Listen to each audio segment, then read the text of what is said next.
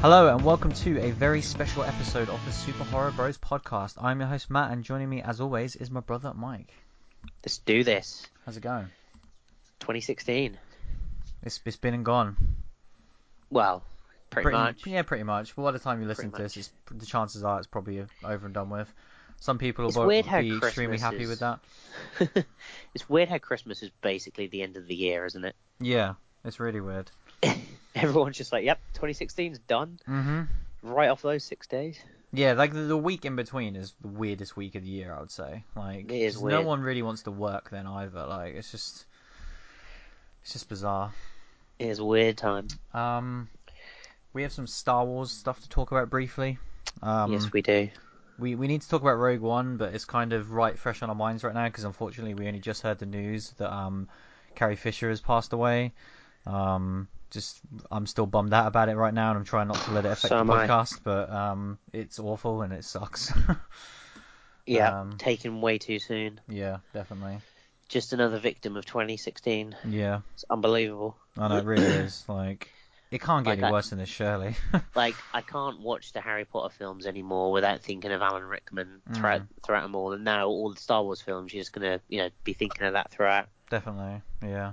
Sucks, but it really does. Yeah. So yeah, our thoughts are with her family right now. Carrie. Definitely. But on a more positive note with Star Wars, we did see Rogue One. We did indeed. Brief thoughts on it? Amazing. Yeah. Best kind of action in any Star Wars movie. Definitely. Best kind of half an hour segment in the entire franchise. Just what everyone when kind of you think of those 70s movies and you think of those battles and everything what they should be now, this is exactly what it is. Definitely. So awesome. Yeah, I think like the first sort of 2/3 of this movie are good. And there's a lot of setup and it's very slow, but kind of the Star Wars nerds will love it. The people that really get like involved in all the lore and stuff because they take so much time, like painstakingly, really setting up all this stuff. But then the last third is just so awesome. Like the action is phenomenal, and I'm dying to see it again, really, because it was so exciting. I heard someone say the other day that it's the most expensive fan film of all time. Yeah. That's literally what it is. Oh yeah, it feels like that way so much. But obviously, the creators now are just fans. They are people that are filmmakers because of these films, and they now get to make them. So they get to make like a prequel to one of their favorite ever movies. Yeah, I mean, I love how it explains why why there's a weakness in the Death Star. Yeah, that's awesome. I think that's an amazing way to tie that up. I think the biggest compliment I can give it is that it makes A New Hope even better. Yeah, definitely. In knowing that and setting that up. Has one of the coolest scenes I think I've ever seen in a film, like in a cinema towards the end. Like, I just thought it was awesome. Definitely. So yeah, that was great. There was also a trailer dropped, so we need to definitely talk about that for Alien Covenant. I actually did watch this one. I don't know. I didn't even think about kind of spoilers or anything because I thought like going in, it's going to be an Alien movie, and that's exactly what the trailer showed. Like it just looks like, it looks like an awesome Alien film. Yes, it's weird because I mean I wonder how much kind of Prometheus vibe it's going to have to it because obviously the trailer had zero. Well, apart from Fassbender. Yeah, I know, but he just seems like so not even there. Like this is a weird one because I'm really looking forward to it as a fan of Alien, but as a fan of Prometheus, I'm super disappointed because this seems to me like you can't tell me that the creators of a lot of like media don't read and listen to critics and fans, because this is 100% a response to that backlash that Prometheus got. Like, this is no way the movie he was originally going to make in Prometheus 2.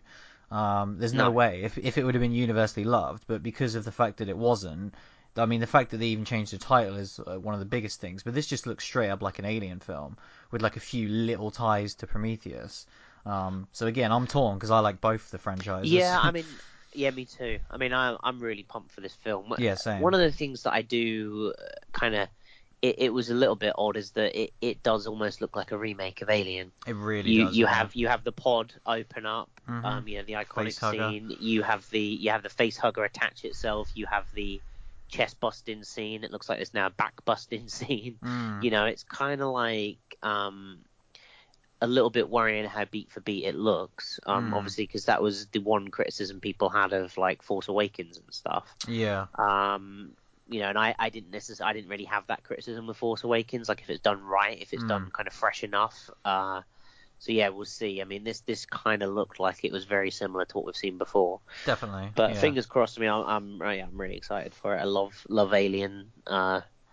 Love all those movies. Love Prometheus. So yeah, can't wait. Yeah, that's definitely one of the most anticipated movies for next year for sure. Oh yeah. So, should we dive right into it? Let's do it. It's time for our top 10 horror films of 2016.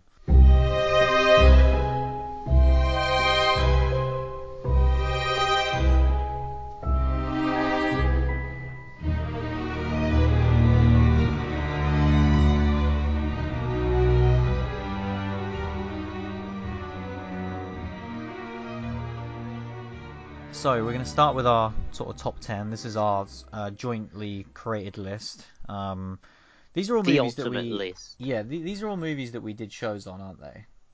Yep. Yeah, they are. So they're all stuff we've Nailed covered it. for the show. I don't think there was anything massive that we missed out. Obviously, we haven't seen every horror movie they released in 2016, especially for me, like a few towards the end of the year, which we're definitely going to cover in January, and when there's gaps. But I think we got a lot of the big hitters. There's a couple towards the end of the year. There was kind of a couple in the middle as well, but nothing that we nothing that we were super excited about. There was a couple I saw that would have potentially got into my top 10, but overall more than happy with our list. Yeah, definitely. So yeah, we're gonna do our big top 10, and then we've got a few special awards we're gonna give out afterwards, like a few little fun ones that we made up. For our first ever award ceremony. SHB Awards Extravaganza. Exactly. We're going to have the winner of our Twitter poll of the fans' favourite film of the year as well. Yeah, that got a lot of responses, which is great to see. So yeah, the top 10. Should we dive right in? Let's do it. So, opening the list at number 10 was a movie we watched, obviously, sort of in the middle of the run, I would say, which is Carnage Park. Which is definitely, I would say it might even be the least known movie on the entire list. I'd say so, probably, yeah. Which I can't even remember how we heard about this one, but it sounded interesting. I think it had a really cool premise. I think it was in my infamous upcoming list that we did, like in episode 2. Yeah. And it was just kind of like had a cool premise, so I included it. Kind of, crazy American sniper trying to take people out in the desert. And the best thing about that list is we're never going to get to a point where all of those movies exist and are out. So I mean, we'll always have at least one of them to look forward to. That can either be confirmed or denied at this point. Yeah. Who knows? I mean, Jeepers Creepers 3 may come out. It definitely won't. So yeah, Carnage Park. We just touched upon. It's kind of like a very heavily 80s inspired movie. Like the way it looks is super close to like a Texas Chainsaw Massacre in style. And yeah, this movie we were pretty split on, I think, in the episode at the time. One of our more split ones, I would say. Yeah. Where I was a big fan of it, but I thought it lost steam in the final third, shall we say. I loved the setup. I loved the initial kind of characters, and just the idea of it I thought was awesome. Great performances all around. The movie kind of becomes a different movie after that. It's not so much what you think it's going to be, which is credit to them because they at least try and do something you're not expecting, but it just doesn't go down the route that I think we both wanted it to. I think that was because it was me that wasn't as hot on it, and it personally wasn't like in my top 10. Yeah. But I still liked the movie. It was just that the opening is amazing. Kind of really fast paced, kind of like if Reservoir Dogs had taken a left turn instead of a right turn, kind of. Yeah, definitely. And you kind of really into it, and then like you say, it kind of about half an hour in takes kind of like a solid U-turn, and I think like second time round I'd appreciate it more, because first time round I just really wanted the movie I had in front of me to continue. Yeah. The movie that it became was good and still really stylish. I just kind of towards the end kind of fell off a little bit, but still, like, it's a really cool original idea. All round, really, it's kind of something that you don't see often.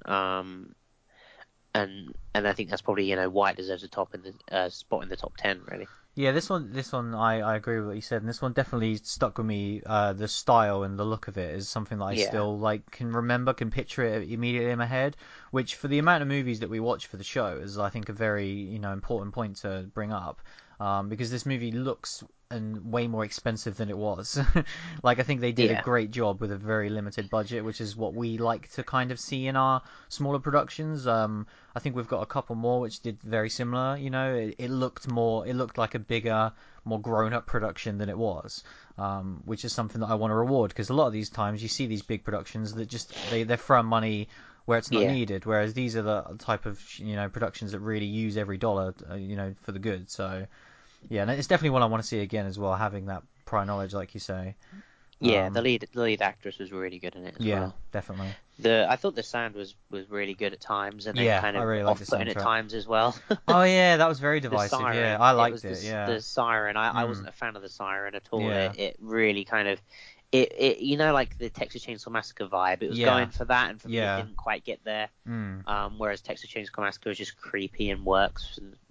But yeah. yeah, great flick though. Yeah. Awesome. It was a great movie Um, to open the list, I think. so number 9. No Mhm. surprises. If you know anything about the movies I like, we have the post-apocalyptic Viral. You've somehow snuck one on. Yes, I did it. I did it. Job done. Number 9. Got one on the list. See you in Yeah. 2017. Um, no, but this movie I thought was fantastic. Yeah, it's good. It from start to finish kind of just like exactly what I want from my post-apocalyptic movies. Kind of builds a really interesting world, an interesting premise, and kind of just really goes with it. It's kind of like the best of both worlds. Like I enjoy the kind of outbreak, the initial outbreak of these films, and then kind of the aftermath as well, and kind of seeing how society kind of rebuilds and functions. Both of those I really like. Mm. And I thought this did it all really well. I thought the kind of creature design, or kind of like when they turn, was really interesting and cool. The scene at the party in particular, kind of Mm. when everything kind of goes down, is just really dark and really tense. Mm. Definitely kind of shout outs again to the lead actress. I thought she was incredible in this movie. Definitely. Um, she the kind of like love interest was kind of felt genuine as well. Mm. Which is so And they hard to kind of do. exactly like it really didn't feel. A lot of these movies just feel like it's kind of like, oh yeah, it's the jock and the cool girl, or the two nerds, or whatever. But like it just really felt like they had a thing for each other. Mm. The sisterly bond as well, kind of like we spoke about it during the episode, kind of like that family bond that we know kind of was portrayed so well in this film. Mm. Um, I just all around enjoyed it from start to finish. It was a shock as well, because we literally knew nothing about it going in. Yeah. And yeah, it was a massive surprise, and definitely kind of one of my favorites of the year. Yeah, this movie definitely came out of nowhere, and obviously it has like such a generic title that it just doesn't Yeah, stand out at all. It's one of those ones that could easily get confused with. I yeah, you imagine have there's to like a make sure million. you've found the right movie. Yeah, so this movie, We've done a few of these. if this movie has two co-directors, it's Henry and Ariel, I believe, off the top of my head, who are kind of in the horror genre. They did Paranormal Activity 3 and 4, Mm, um, and they did Nerve this year as well, yeah, which I don't know if you've seen that film. no, I haven't. But it's a really good movie. We nearly was going to cover it, but it just wasn't that horror. But it's great to see them do a smaller production, because they have only gotten. They originally did Catfish as well, which their productions have been getting bigger and bigger. And Nerve, that came out this year, was a massive production. Like, it had Yeah, big Hollywood stars in it, and it had like a had your massive girl in budget. it. Exactly, it's got Emma Roberts in it, which is always great.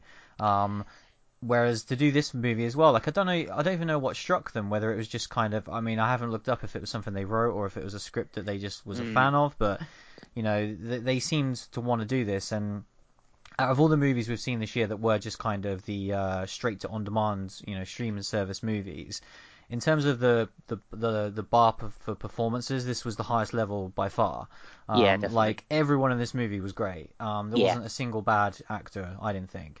No, And I to didn't say think so that in either. these kind of straight, so non-cinema releases is so rare because there's always a couple of ropey actors in there.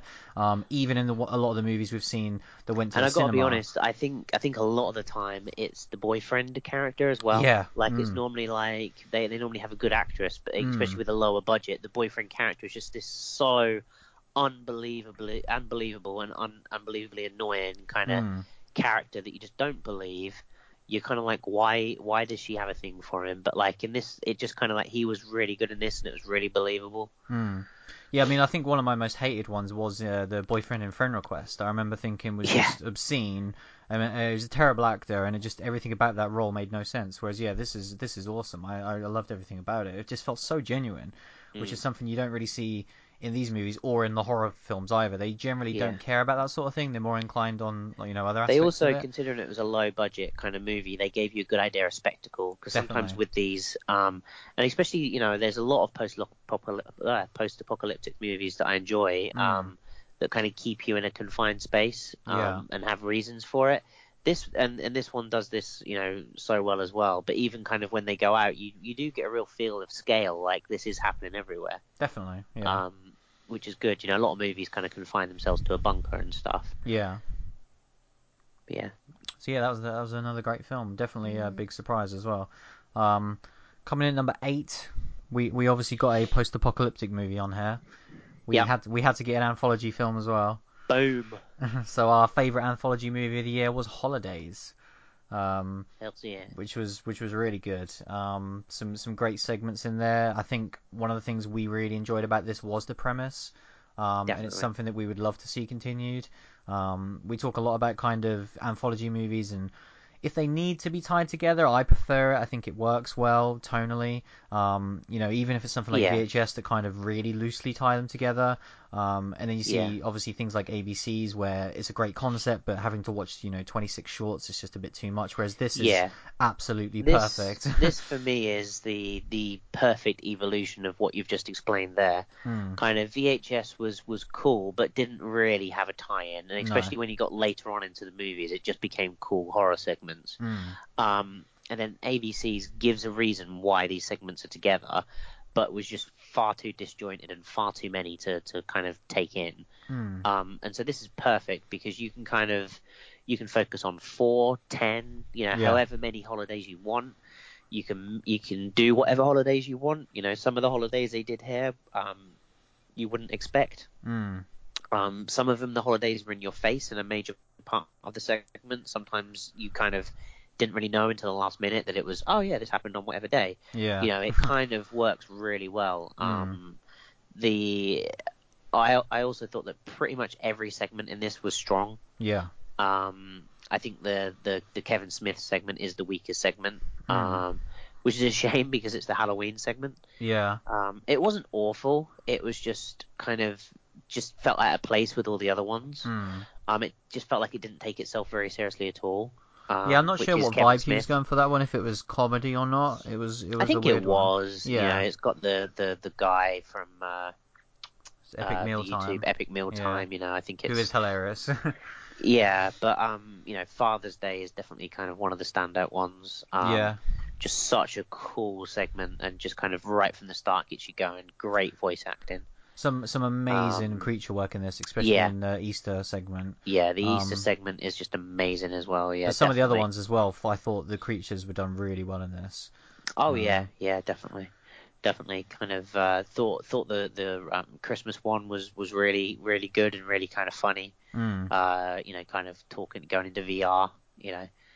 We love a bit of VR, so why Yeah. not? And then I thought it capped well with New Year's Eve as well. I thought it was a really good segment. I don't think you were quite as hot on it, but Yeah, I that one enjoyed was that one okay. quite I a bit just remember still. I thought it was like, because it had a somewhat twist, and I remember thinking it was extremely telegraphed. Yeah, I thought it was just still like a really just Yeah, it was fun fun. Yeah. twist. Like it's you're setting something up in kind of 10 or 15 minutes. If you either make it kind of obvious and it works, make it really clever, or you just make it so it's so left out of left field that you're not expecting it. And I'd prefer it, I'd prefer it to be this than kind of just for no reason a twist happening. Definitely, yeah. So yeah, I thoroughly enjoyed it. So yeah, the first Hope three they were make a Holidays too. yeah, the first three were all kind of a lot of smaller films that we really weren't expecting, that weren't really on our radar. So that's really good to see. Like, Yeah. hopefully there'll be more of these types of movies out next year. Should we go to the cinema? Yeah, let's do it. Let's With one of go. the biggest cinema releases of the year. Let's go to the woods, shall we? Good. That's Let's a really good segue.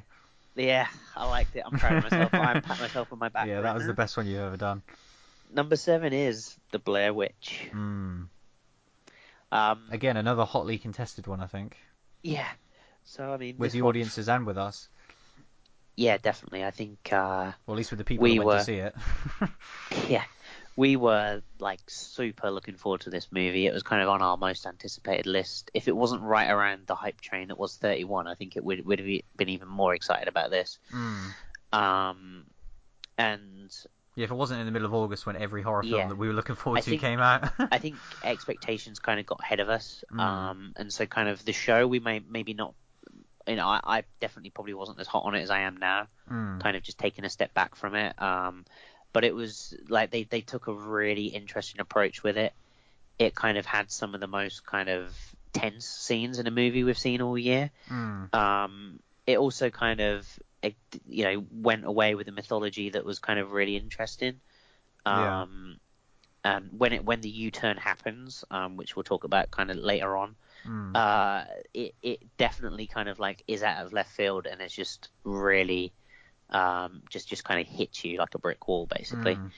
I thought as well that the opening, kind of the characters, kind of when they were laughing, there was a couple of jokes in there that did actually really hit the mark. Definitely. Which quite often the horror movies don't. You know, it kind of almost had like a I can't think of that. Cabin in the Woods kind of, you know, jokey vibe to it to begin with, and then when the horror hits, it definitely does hit hard. Definitely. Yeah, this movie I really enjoyed. I thought the setup was great. Like you say early on, I really was liking all the characters. When stuff started to happen, like it did go that way, and I was kind of expecting a modern take on Blair Witch to be that way. And in the moment, I thought it was some of the best horror I'd seen all year. Definitely the scariest movie I think I've seen all year. Like, it really had me in a few moments. It's hard to say that because there is definitely moments that are trying to be scary that aren't remotely scary. So you kind of, those are the ones that stick out in mind. I think that's the problem. It does miss. And yeah, so... it does miss a lot. Like, there's a few parts of this movie I think are really messy, especially towards the end when the characters splinter off. Like, you don't even get a sense of where they are and how they get killed. Like, there's a few scenes where I'm just like, wait, what happened to that character that I really enjoyed, that I was following for, like, the first half of the movie? So that part of the movie gets a bit messy. Yeah. I think that's probably why it's not higher on our list, is because it does kind of miss some bits. And I think I did find at times that it was so fast that I got taken out of it, and I wasn't so scared because the camera was moving so fast and the cuts and edits were so fast that that it kind of it made it less scary for me. Definitely. I think that was the thing about the first one, kind of was so kind of impending doom, kind of moving slowly. But yeah, still thoroughly enjoyed it, and I thought they did a great job of kind of bringing this franchise back after so long. You know, we spoke about it when we did the show, but like, you know, the Blair Witch is kind of one of the most iconic horror movies. You know, why do you think when every single horror movie ever has been remade, The Exorcist hasn't? Yeah, because like that's the holy grail for like most horror fans. So it's like you know, that no one wants to do it. Yeah. You know, and I think the Blair Witch is kind of the 90s version of that. You know, it wasn't the first ever found footage movie, but it was certainly kind of the first ever like massive mainstream one. The fact that kind of the internet wasn't around, they managed to kind of make everyone half believe it was real, or more than half believe. And so kind of to bring it back in 2016 and actually to bring it back in a surprise with the woods and the reveal of it was really cool. And even though, you know, it has no kind of effect on the film, I just think it was really cool that in 2016 they could still do some sort of mystique with the Blair Witch. Definitely. So I definitely take my hats off to him for that. Yeah, I think if this movie was I really like, want to watch this movie again. if this movie was like a big checklist of things you had to get right to nail a Blair Witch film in 2016, I think they get so many right, and there are a few key aspects that they just completely missed the mark on, which is why it isn't higher.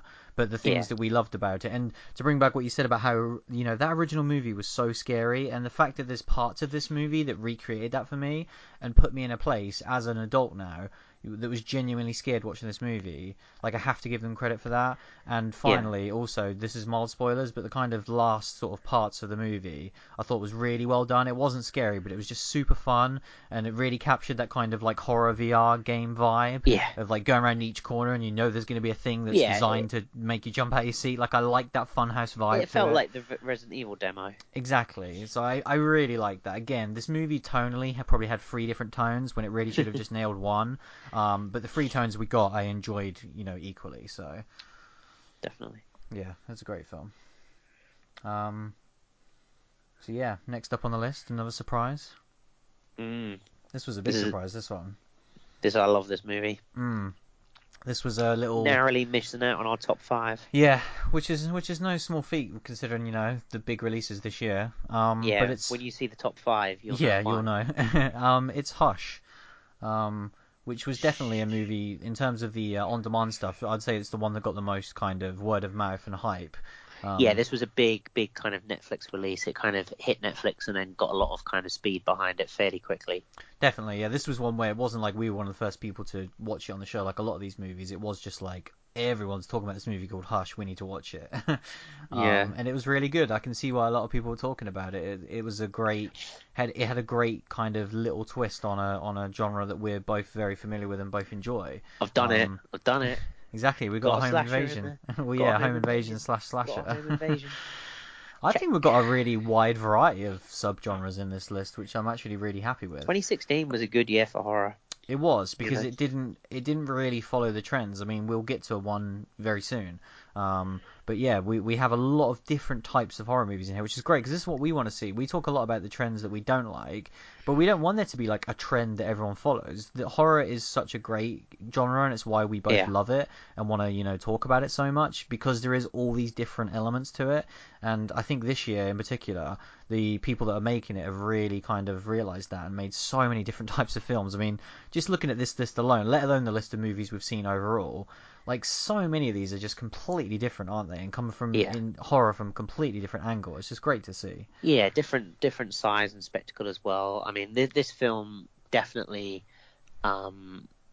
it's unfair to say deserves a theatrical release, because then it's like saying other films don't. Yeah. But just because of the way that this film looks and everything else, this looks like a film that should be in a cinema. There's no reason at all. I'm not saying that other films don't, but especially like everything about it just. I'll say some films like, don't. No, definitely some films don't. But what I mean is kind of like, some of the other films we've talked about, we haven't said that, but like especially this film around Halloween, because I just feel like it has such a mainstream. Definitely, this is the most casual horror movie we've got on the list. Should get in front of people's eyes. I love the twist on the home invasion. The fact that she is death. I enjoyed the fact that they did kind of go somewhere with it, but didn't spend the entire movie on it. Obviously, on the show, we did say it was a shame they didn't keep it going longer. I would have liked a bit more of it, but kind of I do like the fact that they didn't just make that the thing. Yeah. I agree with you definitely, but I do think it would have. It would have been slightly higher if they would have done just a few more things with it. I would have liked it to be a bit more longer, because when it was like that, it really felt like The Strangers. And it certainly did go a step down after that happened. It was still thoroughly enjoyable. And they did kind of multiple times go back to the fact she was death as well. It's just they didn't quite. I like the thing that really kind of with these home invasion movies that I love the most is when the killer's there and they don't, and they're being stalked. And that's why I always mention The Strangers. And this movie had that vibe massively. Yeah. So thoroughly enjoyed it, and I think the fact that this movie doesn't really have a body count for a home invasion movie as well. Yeah. Very impressive. Kind of like you got to tip your hat to that as well. Yeah, it's a great script, really, to be able to create so much like tension and suspense from such little. Like you say, this was a very cheaply made movie, and to be able to make it look a certain way, like we said, but also keep you entertained for the entire length. It never feels dull or boring, this movie, at all. No. Which having a one deaf character as your main protagonist, that could have easily happened. So on paper it shouldn't work, but it does. She like the reason why she's in the cabin kind of makes sense. Yeah. And you believe the world, because a lot of these movies you're like, why are they in the middle of nowhere? You know, why are they completely isolated? It just makes no sense, you know. You watch like a slasher movie where they're like in the town and they drive out into the middle of nowhere to go like where they live, and you just think, what are you doing? Yeah. But this movie did make sense why she was there. Yeah.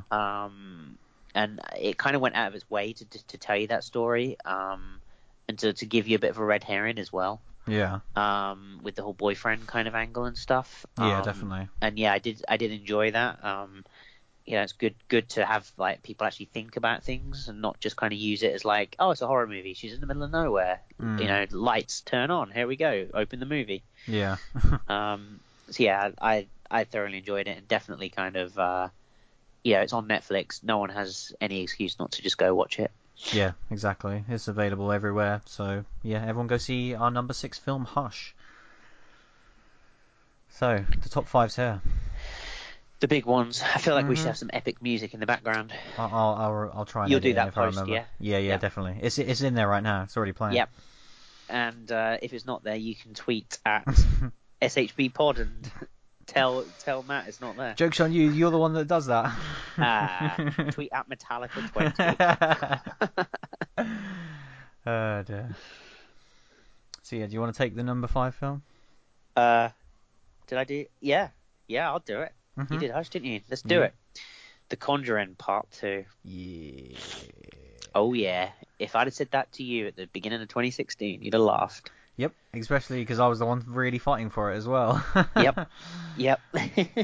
Well, if there was the most unlikely movie to win me over in 2016, this would 100% win that award.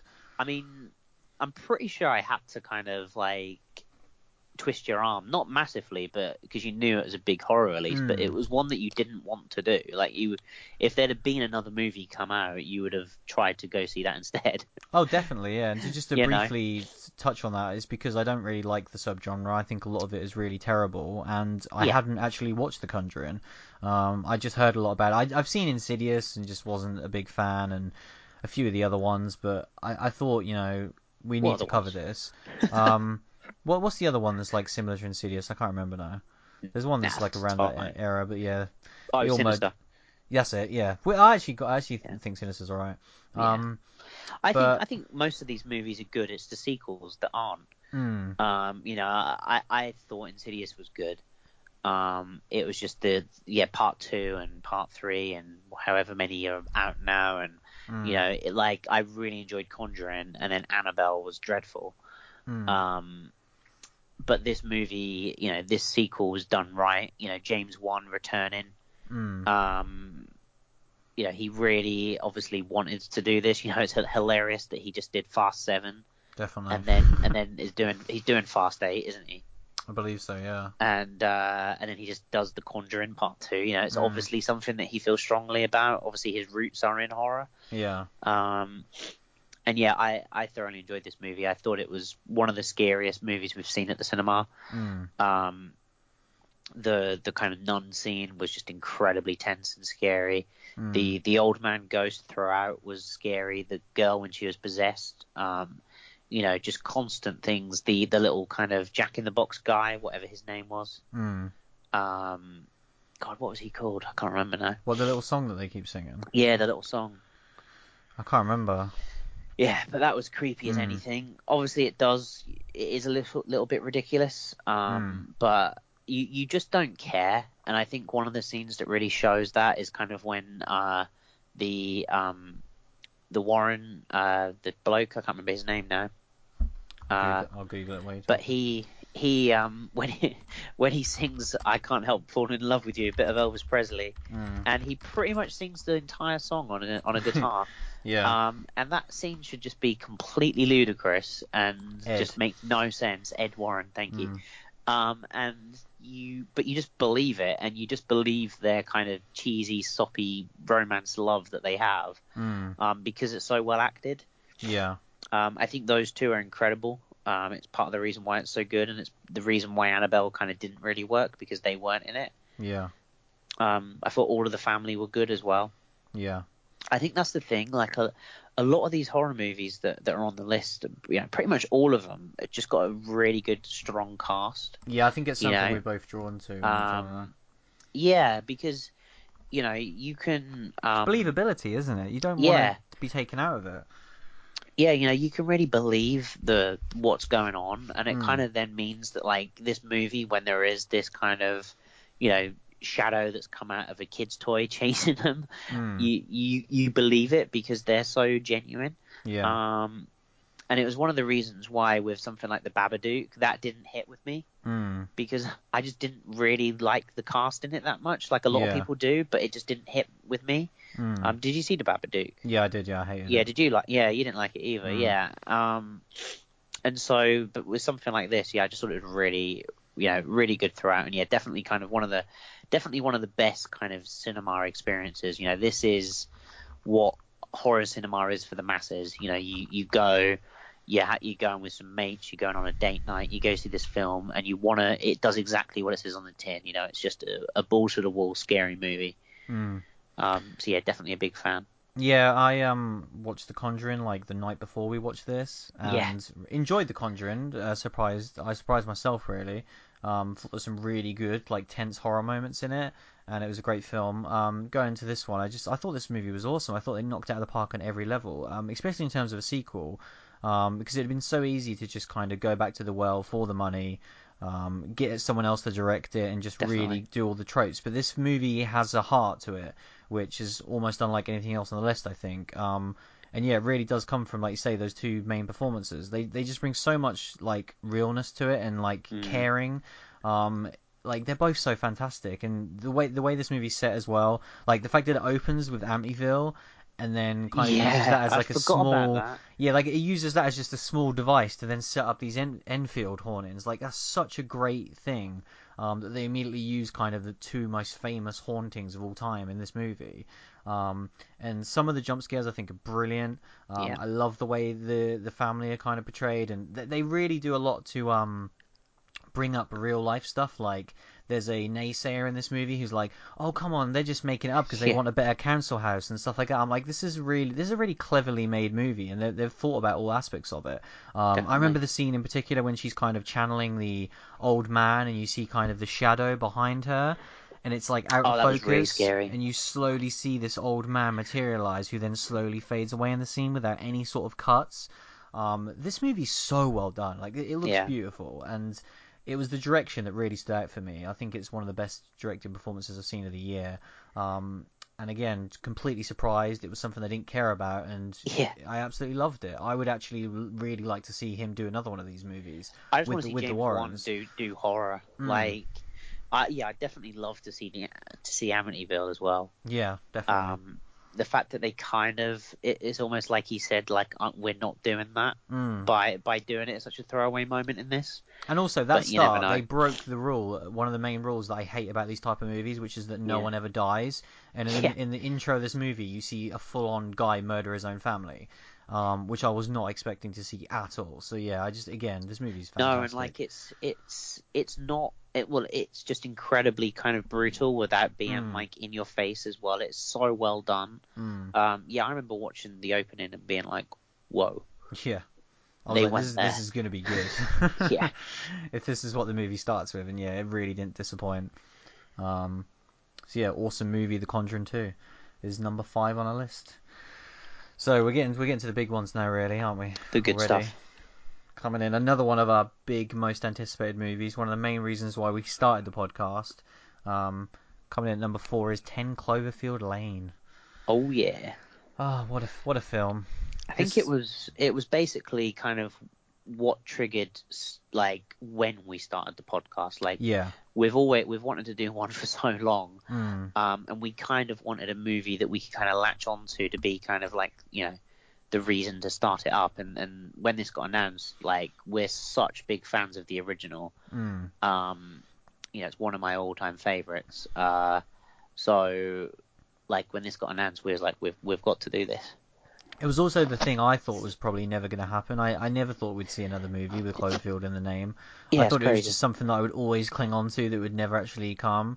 So when it was announced with that amazing trailer, and it was kind of, it had actors in it that we were massive fans of. It had a really unique look to it and vibe. It had like a Lost vibe to it, which is massive for us. Crazy Lost vibe. Had one the of my song that was playing. Yeah, had one of my favorite actresses in it. It had a really cool tone. It had mystery. It didn't give away anything. It only set up intrigue. I was like, they just nailed everything. I think that's the thing as well. The trailer kind of like, you know, just talking about the trailer for a second, kind of did such a perfect job of that. When we're like, throughout the year, we've talked massively about our problems with trailers. Yeah. And I think it's sometimes hats off when it's done right. You know, I think the Alien Covenant trailer did a good job. But yeah, I thought this did an incredible job. It really set things up perfectly and just kind of, you know, told you what you needed to know, but just didn't spoil anything, and didn't, you know, Don't Breathe is the perfect example of a trailer where it did like 99% and then just ruined a massive moment when it had zero need to. Yeah. And actually has zero context in the trailer. No, it's pointless. Yeah. Literally pointless. All that is bad editing from whoever made that trailer. Because otherwise it is a good trailer. It's an incredible trailer otherwise. But yeah, this is the best trailer of the year, the 10 Cloverfield Lane trailer, I think. In terms of film trailers, it was perfect. And then in when terms the of movie just creating hype as well. when the movie actually came out, it delivered, which is awesome because a lot of the times, you know, I think it's funny because I was just looking at something, old notes from the start of the year, and I had jotted down like top 5 things I'm excited for in 2016. Yeah. In terms of films and games, and it was funny to see which ones delivered and which ones didn't, because I had Rogue One, which I think delivered. I had 31, Definitely. which delivered. I had Uncharted 4, which delivered. I had Quantum Break, which was very good but not amazing. And then one thing that I was super hyped about was Suicide Squad, which was really let me down. Because it had an amazing trailer. Exactly, and just I love the idea of it. I love the casting and everything. And again, we say that a lot about these movies, and it just goes to show you that's the perfect example of the you don't know until you've seen the movie. Like, you really have to see the film because they can false advertise a product to you that you don't get. Because if you'd have told me I wouldn't have enjoyed Suicide Squad after seeing those first 2 trailers, I'd have been like, you're crazy. I love everything they're showing to me right now. And it just didn't happen. So it's great that this movie did pull it off. With Cloverfield Lane, though, it does everything so well. I remember just being like enthralled by it for the entire movie. Just couldn't take my eyes off the screen. You know, we've harped on about it with this list, but the acting performances, like John Goodman, is just incredible in this movie. You feel every emotion towards Howard that they want you to feel when they want you to feel it. You know, you feel fear and empathy and anger and disgust and everything towards him. He's one of the most multi-layered characters in the year, really is. And it just turns on a dime. Does so well. Obviously, Mary Elizabeth is just so believable, and we know she's great in horror, and she 100% delivers again. Yeah. The mystery about this is done so well. It really does. It really felt like Lost for me. Yeah. You know, it was almost like the beginning of season 2. Yeah. Definitely. And it's just kind of like, what the hell's going on? Is Howard crazy? Like, is he a genius? Like, has he saved them? You know, when the lady kind of turns up, you think, oh my god, like, he's right. But then, like, what the hell is it? Is it a virus? Everything else, obviously, the ending is divisive for people. I did enjoy it. Like, I enjoyed the ending. It's not necessarily the ending I wanted. But the thing that I respect the most is I thought it was good, and I respect that, like, to be given an ending. Like, definitely. the amount of these films that would just, like, you know, it would just be like a hatch and go off into white light, you know. And it's just like, no, they had a vision, they gave us their vision, and I think they delivered on their vision. Yeah, I completely agree with that. I really like that they gave us an ending. Like, you do see this type of movie is always just, and they get out, and you always kind of like, what happens next? It's like the end of the original Resident Evil, you know? It's like, what's the next thing that happens? Well, there was that bunker movie that I was quite a big fan of that I always draw a blank on the name on. Yeah, I can't remember that one either, but I think Snowpiercer for me had a similar ending where it was kind of like, I want to see what happens now, and it just ended. But yeah, this movie, it's like, oh, okay, you gave me something. You know, I still don't know whether I'm a massive fan of it or not, but you gave me something. And even though this movie does still have more going for it, to the point where I'd be like, yeah, I want to keep seeing what's happening, but like, it's still delivered on. There's like a million theories in this movie, and it could have been easy for the filmmakers to say, which one do you like or think, and it could be one of them, but it's like, no, they tell you which theory is correct, and that's something that is very rare these days, I feel, because people just love an open-ended ending these days. Oh, yeah, definitely. So, yeah, that's our number 4 movie, 10 Cloverfield Lane. Number 3. How did it not win? Can't believe this is number 3. If anyone we need a recap. How did it not win? Yeah, if you've listened to multiple episodes of this show, you know that this film is big on our thoughts at all times. Yeah, I'm sorry for people that had their bets on this movie to win. We just lost you a lot of money. You've just lost a lot of money. Third place is 31. So the hype train is stopped, and the hype train stopped at number 3. Yeah, which is still very respectable. Not 1, 3, but you can see it's in the title either exactly. way. It had to be one of the two, didn't it? So I mean, we were so pumped for this movie, and it was definitely my experience of the year. If you listen to the show, if you haven't listened to the 31 show, then download it and it's my favorite show to it after this. Sure. We were lucky enough to go to the UK premiere of it. So just like being in that cinema full of crazy horror fans that would just dig in everything. The opening kind of scene of 31 is my opening scene of the year. It kind of like straight away just got me so excited. Obviously, Richard Brake's performance was just next to none. He was just so believable as Doomhead. Just so intimidating, even though he's not a big guy. Because that's the thing. Like, we didn't really touch on how kind of John Goodman was so intimidating as a big guy. Yeah, because he's like in this very small space with like a tiny man and a tiny woman. You feel so threatened by him, but Richard's kind of performance just kind of like goes the other way. You know, his is purely on a mental level. You just know he's so unhinged. Like, you'd see him in the street and you wouldn't feel intimidated by him, but then like he becomes Doomhead and he's your worst nightmare, and it's incredible. I think the reason why this movie misses the top spots is because it doesn't have the strongest opening up after that scene. Yeah. The whole kind of camper van scene is very Rob Zombie-esque. And as much as I enjoy Rob Zombie for his horror, I don't enjoy his characters and dialogue.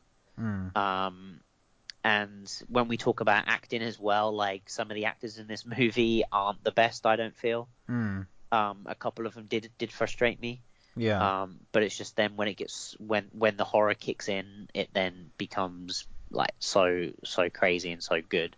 Definitely, yeah. All of the heads kind of deliver for me on different levels. You know, they are all kind of really interesting and different. Because they could have just been all the same.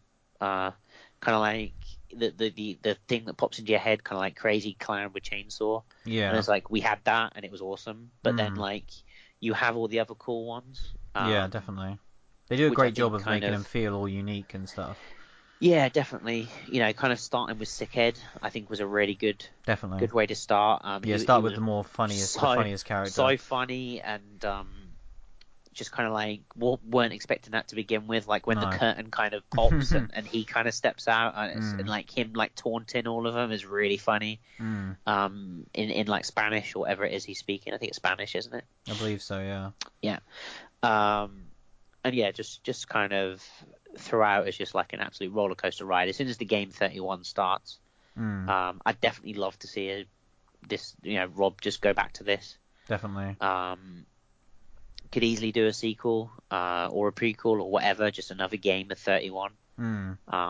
Doesn't necessarily I don't need to see any of the heads again apart from Doomhead. I enjoyed all the other ones, don't get me wrong, but he definitely stole the show. Yeah. And definitely that final act, kind of the second he reappears, the film goes up another gear. And just really incredible. Yeah, it's one of the feel-good moments of the year when he returns, and it's done they know that you're expecting it and you want it. He's presented like a hero. He really in the is. way he's shot, there's a lot of kind of camera shots from the bottom looking up at him to make him feel really big and powerful. And it's the way he's striding through the corridors like he owns the place. It's just awesome. But yeah, I was a massive fan of the kind of video game vibe of it as well, where they're kind of going from room to room, boss to boss, and picking up weapons. It was just like a load of boss battles. Yeah, they're just getting more and destroyed as they go on. I'm really happy this movie exists because I feel like it's the perfect Rob Zombie movie in so many ways. I don't think it's his best movie, but I think it's the perfect Rob Zombie movie. I think he's found what the type of movie that he was always supposed to make. He stumbled across something with this, and that's why I really want him to do it more, because I think it's the perfect way to show off the way he writes his characters. And everything about it, this straight to video, just dirty, horrible world. Yeah.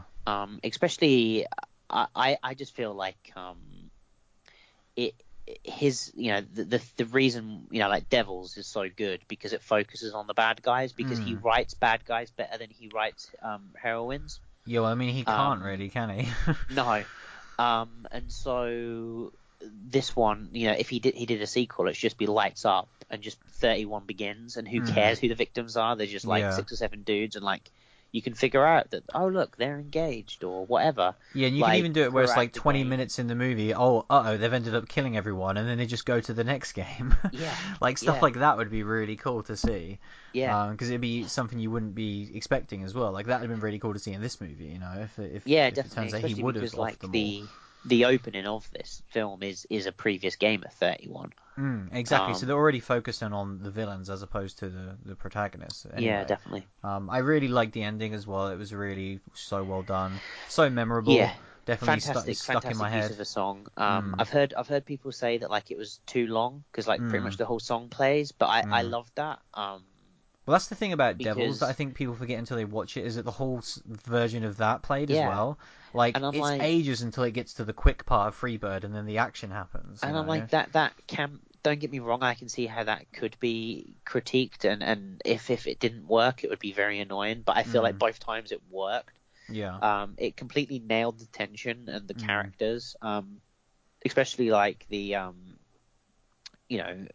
character of Doomhead. It made perfect sense what he was doing.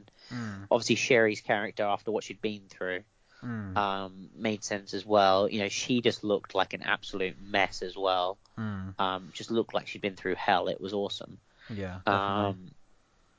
So yeah, no, I thought it was a really good ending as well, and just kind of that music just blazing out in the cinema when the lights popped up. It just was an awesome moment. It was definitely, like I say, my moment of the year, just in the cinema. Yeah. When we've been to midnight screenings of Star Wars and stuff, and everyone kind of stands up and applauds. That's what I wanted to do with that. I just wanted to stand up and cheer. It was a surreal moment after we'd seen it, because I feel like it's what a lot of people would get when they finally play The Last Guardian or Final Fantasy 15. Yeah. Where it was I've really lived to tell this tale. I've now seen this movie, and the fact that we got to see it in the cinema, I think is the thing as well. We got to see it a month later suddenly, on VOD. Yeah, suddenly it's available on video on demand. We both watch it on our own, maybe in different parts. That's not the way that we deserve to see this movie, and it was awesome, our experience of it. And again, I think if it would have had a tighter intro, it could have easily been our movie of the year. It was definitely in my number one spot for a while, but then when I really kind of thought about it, I was just I can't, because of that little bit after the opening scene. It's when you kind of put your more critical head on, less of a fan head, then it becomes... Exactly. It's my fan movie of the year, kind of just for pure enjoyment and just what I wanted. Yeah. But it's also something that I can't wholly recommend to people. It's a Rob Zombie movie. You have to judge it on that. If you like Rob Zombie, then go see this movie. If you don't like Rob Zombie, stay away from this. Yeah, like at this point, if you've seen any of his movies and you didn't like it, you need to just like watch other films because it's pointless Yeah, even trying. Like he's not going to change and he doesn't yeah. have to. If you don't like Devils in the House, then you won't Yeah. like this. Yeah, You just know, there's plenty of simple. other great movies on this list that you will enjoy. Yeah, But if you do like Rob, definitely check it out because it's one of his best for sure. yeah. And I think that was Um, why for me there are movies like some other, you know, the two above it. I think you can openly recommend. yeah. Well, I don't know about that, but we'll see. We'll see. So moving on to number two, Number two. better than 31, but not our film of the year. Which breaks my heart to say it because it is probably my favorite movie of the year. And it's Hardcore Henry, which just doesn't get enough love. I'm just going to put it out there. I try and not bring it up because I think it's something that you shouldn't focus on in life, is like other people's opinions on stuff. You know, you should just love the things you love. Yeah, But I think this is a movie in particular where it does frustrate me slightly that it didn't get the reception it deserves, and I think a lot of people put a lot of unnecessary hate on this movie. It's really easy to criticize a movie like this as someone if like you're a person that wants to come across like you think you know a lot about movies. It's so easy to say, oh, it's like so basic and doesn't have a plot, and it's so male driven. You know, the way the female characters are introduced and stuff like that, and just you're yeah. completely missing the point and the mark of a fun movie like this, if that's your opinion on it, because that's not what they were going for. What they were going for was a super fun roller coaster movie, which is just This unlike was anything you've the. ever seen before, and I think they nailed it. I think this is the best video game movie I've ever seen. You know, Definitely. this just kind of, it just has such a feel of like a Metal Gear Solid. Mm, Um, and the fact that these crazy guys just had GoPros and filmed this. mm, This isn't a CG fest. yeah. This is practical effects, practical stunts.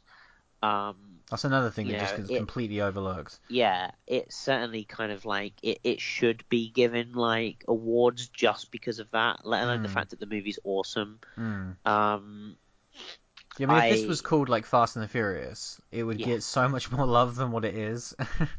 And I do think that's from where it hails from as well. I think because this is a Russian production, it was yeah, and it filmed is in super Russia, made Russian. by Russians. Yeah, Yeah, and this is a super Russian feeling movie, and that's something which I love about it. I love the movies that feel different. mm, And you can tell this isn't made from like big wigs in Hollywood. Like nothing about this is. This is made from the people on the ground. This is made from the people that are running up buildings with GoPros strapped to their faces. yeah. You know, the director of this is the Can lead you singer can of a you heavy can you metal run over band. that bridge? Yeah, I can run Exactly. over that bridge. Yeah, Prove it. Hands in the yeah, GoPro. exactly, and that's exactly how most of this movie was shot. But yeah, it feels like it was directed by a lead singer of a heavy Yeah, metal band, and, yeah, it and that, does. that that level of attitude to me really shows. And it puts a smile on my face. I've watched this movie. We were talking a lot about oh, I need to rewatch this and not finding the Yeah, time. I've yeah, watched this movie like 6 times since it came out, yeah. I mean, I've watched it 3 times. which is probably the most, isn't it, out of all the I movies on the think list? 31 I've seen like 4 times, Oh, but have you? Yeah. yeah. Fair but enough. I'm but waiting for the Blu-ray. this this I think especially as well when you describe this movie, like when you say like Russian made by Mm, a lead singer of a heavy metal band, mm, they just stuck GoPros onto their heads and filmed it. yeah. You're like, oh my god, this sounds like the worst movie of all It could have time, so easily been a mess. and it's so incredible. It has some Mm, of the best violence in any film we've seen this year, done so definitely. well. Mm, It has kind of like, obviously we haven't even touched on Sharlto Copley, his mm. performance, just kind of like hilarious and just plays all these different characters so well. I think that's one I thing that think, gets overlooked with Sharlto's performance in particular. Just to quickly say that the writing in this movie is fantastic. And it's the same person again who wrote it and directed it, who hasn't done yeah, anything prior. And the fact that he came up with such a hilarious script, like there are some uh, multiple moments in this movie that are hilarious, whether it is from Sharlto's performance or just the mannerisms of Henry himself, especially towards the end. Like yeah. he does some amazingly hilarious first-person comedy, which I don't think I could ever say about anything No, I before. know.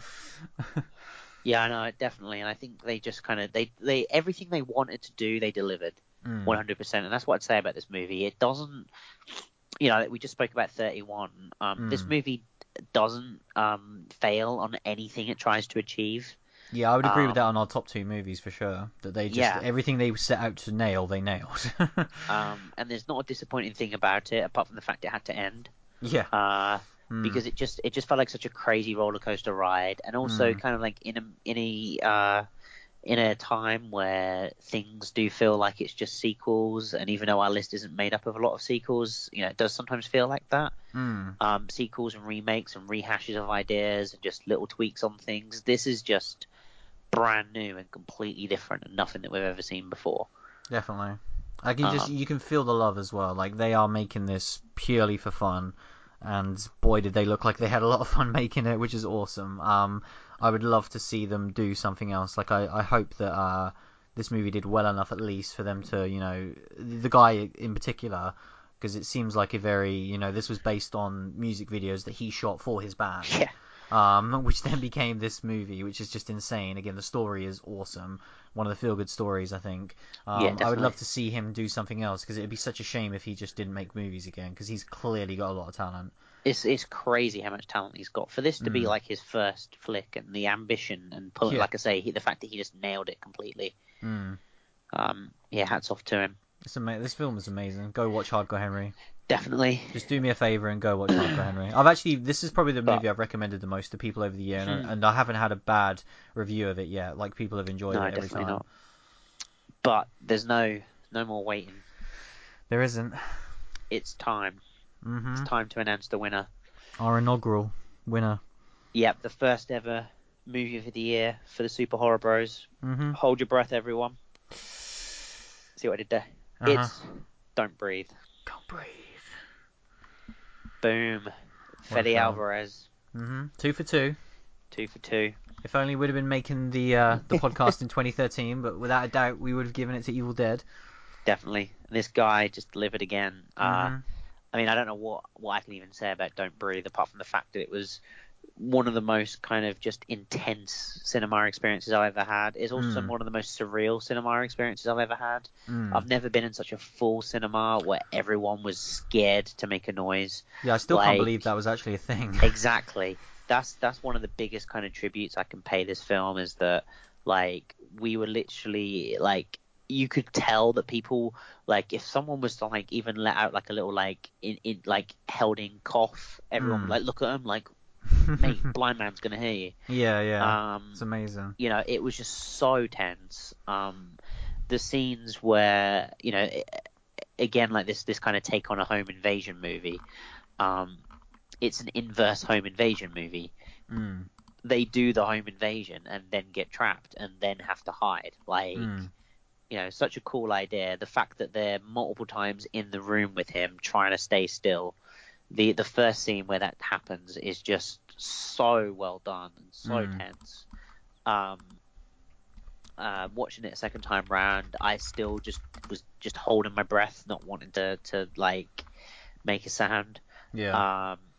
The scene that was shot in the darkness, I still don't know how they did it. Like, I don't know what the hell those cameras were, but it just looked incredible with the actor's eyes like fully dilated. Yeah. Just looks so scary, and just seeing him in the background and just kind of them moving around, like, it's so scary. The kind of, like, when you actually get into the story of the blind man and kind of where that goes, let's not talk about the kind of spoiling it in the trailer too much. Like, the fact that like it was such a cool thing, made perfect sense for the character and just kind of brought that horror onto a next level. Yeah. And just everyone was fantastic in this, kind of acting wise, and especially Rocky. Rocky just kind of, like, as a character, like, on paper, is a character that I would not be interested in. And just kind of like, but she does such an incredible job. Yeah, for her to be the only kind of through line between his two movies, and it would have been easy for him to just bring her along for the sake of it, or definitely, for any other reason. But yeah, she's there on her own merits because she's the perfect person to play this role. It just seemed to have been lucked out that his two movies, just the perfect actress could play them both. Yeah, definitely. Yeah. One of the most original films of the year as well. Like, this movie, everything about this movie felt original to me. Like, the concept felt original. Where this place goes, like, to be able to get so much tension from every little scene. Like, it's almost like he's got a towel and he's literally wringing it out of every single scene. Yeah. He doesn't move on and create a new threat until he's got you every little bit out of it, and then he'll move on, and then he'll create a new thing, and then it's that roller coaster ride all over again. Yeah. Well, we said when we recorded the show, and I think it's definitely a show that's worth going back and listening to as well. That he just knows these characters so well, and because he knows them so well, he can tell you about them so concisely that you don't get bogged down with them. You know, you know Alex's backstory straight away. You know Rocky's story straight away. The blind man, you know, it makes perfect sense, his motivations, without giving you a 10-minute montage.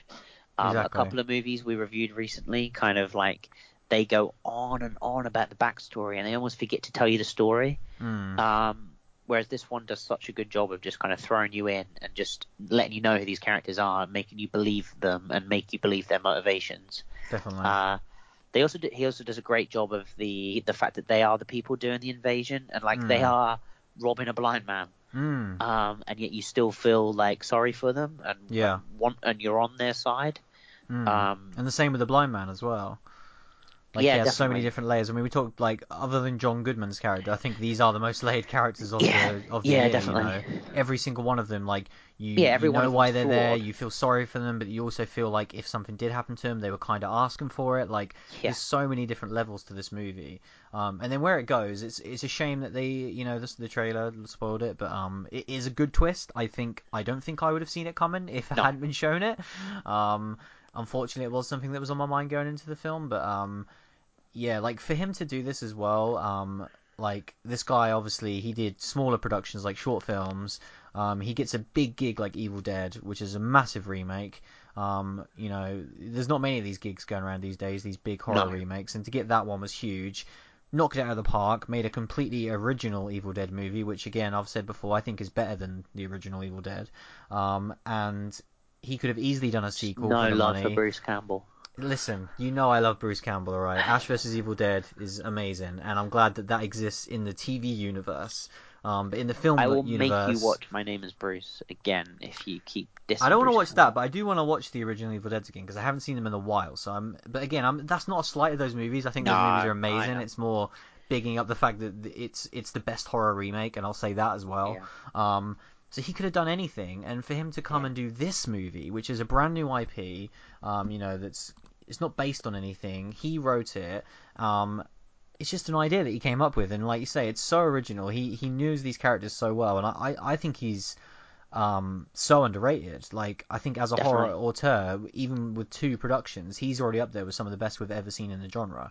Well, I think now, because obviously with Evil Dead under his belt, you don't know what he's going to do. And Evil Dead was amazing because it is a well-known franchise, but it's literally a completely different movie. Yeah. You know, but it was like, well, what can he do? Can he do something else? And this is a completely different subgenre in horror. And for it to be him writing it and directing it, like, I just cannot wait for his next project. You know, obviously there's rumors about Don't Breathe 2. Yeah. I don't want a sequel to this. No. If there is going to be a sequel to it, then definitely he needs to do it. If he believes that he can do it. But I'd much prefer to see him do something else. Yeah, this feels like The Last of Us Part 2. Yeah. Where it's like if they come up with an idea that they want to make and they think is worth telling, then do it, because I trust you at this point. Yeah. Definitely. But I'm not like sitting there eagerly wanting it. What I do think is interesting is that the Evil Dead, like budget wise, you don't really see many directors. They don't want to go back on a budget because that looks. A lot of people say that's like a negative stigmatism. Because Evil Dead was a budget of 17 million, and it went on to make 97, which is obviously super profitable. Don't Breathe was made for 9.9 million, so you know nearly half the budget of this one. It made 153 million. Wow. Which is incredible. Like, this movie, I did not think would be a big breakout hit. I don't think it was very well advertised. You know, it is an obscure sounding name. I love the name, but I think it's not something that's easy to break out. Coming out in August. You know, just hold on to it till Halloween. Exactly. No big names in this movie to sell it either. Again, he's not a big name for people outside the community. And yeah, the fact that this movie did well really shows that it was awesome. People went to see Yeah. it. People clearly told people how awesome it was, that then got more people to see it. And I'm glad that this movie wasn't like I think Hardcore Henry, should have made more money, and we've already talked about that. But I'm really glad that this movie did do well, because Definitely. that means that he's in a prime place now to make more fantastic movies going forward. Make what he wants to make. Exactly. Yeah. And I don't want to stop him, because he's on a roll. Hopefully Definitely. he can make it free for free. Definitely, I believe. Mm-hmm. So that was it. The film of the year. Don't Breathe. I really want to see Don't Breathe now. It's a shame we have to wait for the Blu-ray in this bloody country. But yeah, couple of weeks. Is it? Oh, thank God. Yeah, I think so. It's January at some point. I'm pretty sure. Oh, good. I'm dying to watch this movie again. Cannot wait. So yeah, that was it. It's a good year. Good year for horror. A really good year and a really diverse year. I think our list, there's a lot of different subgenres on there, which I think is fantastic. Yeah. One sequel, one remake, the rest original IP. Yeah, and all completely different stuff. Returning directors, new directors. I don't count Cloverfield as a sequel. No, same. But yeah, some great directors on there. Obviously, Fede, we talked about. Ilya, obviously Rob. We've got Adam Wingard. Like, there's a lot. James Wan. There's a lot of big names on this list. The viral filmmakers obviously have got a history as well. So, yeah, a lot of the big names really delivered. So that's really good. Should we talk about briefly just notable omissions that people might think about? Yeah, definitely. I think the big one. Yeah, there was obviously The Witch. Yeah. Which we both enjoyed. We both said on that show that it's absolutely not our type of film. And I think you more so. Like, I was, I don't like that movie at all. That type of movie at all. But it's one of the best ones I've seen. Probably the best one I've seen of that type. It's just that I'm so not into that type of movie. Me too. But it would narrowly miss a top 10 for me. And it did for me too. And it's one that I definitely like to watch again. Yeah. I don't know if I could put myself through that. No, me neither. But I think that's a positive. The movie's supposed to be kind of painful to watch. I just, as soon as it gets to that sort of time period and the way they talk, and they talk in this worse than they do in most of these types of films, it takes me out of the experience. But the actual horror that's in there is some of the craziest stuff. The opening scene is crazy. Yeah. Few of the imagery throughout, definitely, I can see why it's a top of a lot of people's lists. And when we looked at our list, we had our favorite genres in there. Yeah. Because it's our list, Exactly. And, and that's why this doesn't make it. Definitely another one for me, which kind of was close to making the top. I think it was in my top 10 is Purge Election Year. Just because, like, I don't think it's certainly not kind of top of the list for me, but it was a really fun, just kind of like, I love these Purge movies and I want them to be a thing. I want it to be a TV show. Yeah, I want it to be a TV show. It's just like such a cool premise. It's never lived up to its premise, but I always hope it will. And each film kind of delivers in a different way and gives me that little taste of what I want. And this continued to give me that taste. Yeah, I agree. I really liked Election Year too. It was one of those things that it just narrowly missed out on. Yeah. I think Girl in the Photographs was another one I just want to give a brief shout out to, because I think it was really overlooked this year, and it was a fun movie. Like, it's not an amazing film, but if you're into slasher movies and that style of thriller, the Wes Craven thriller, definitely check it out, because there's a lot to enjoy in it, and there's a lot of interesting original stuff in there as well. Credit, wasn't it? Yeah. And it's definitely kind of, a really cool idea, and definitely had an amazing kind of opening, 20-25 minutes, and then went off the boil a bit, and kind of it was heading towards a final moment, and it was so focused on that it lost its way towards the end. But it's definitely still kind of like a good flick, and it missed out on my top 10 just as well. Yeah.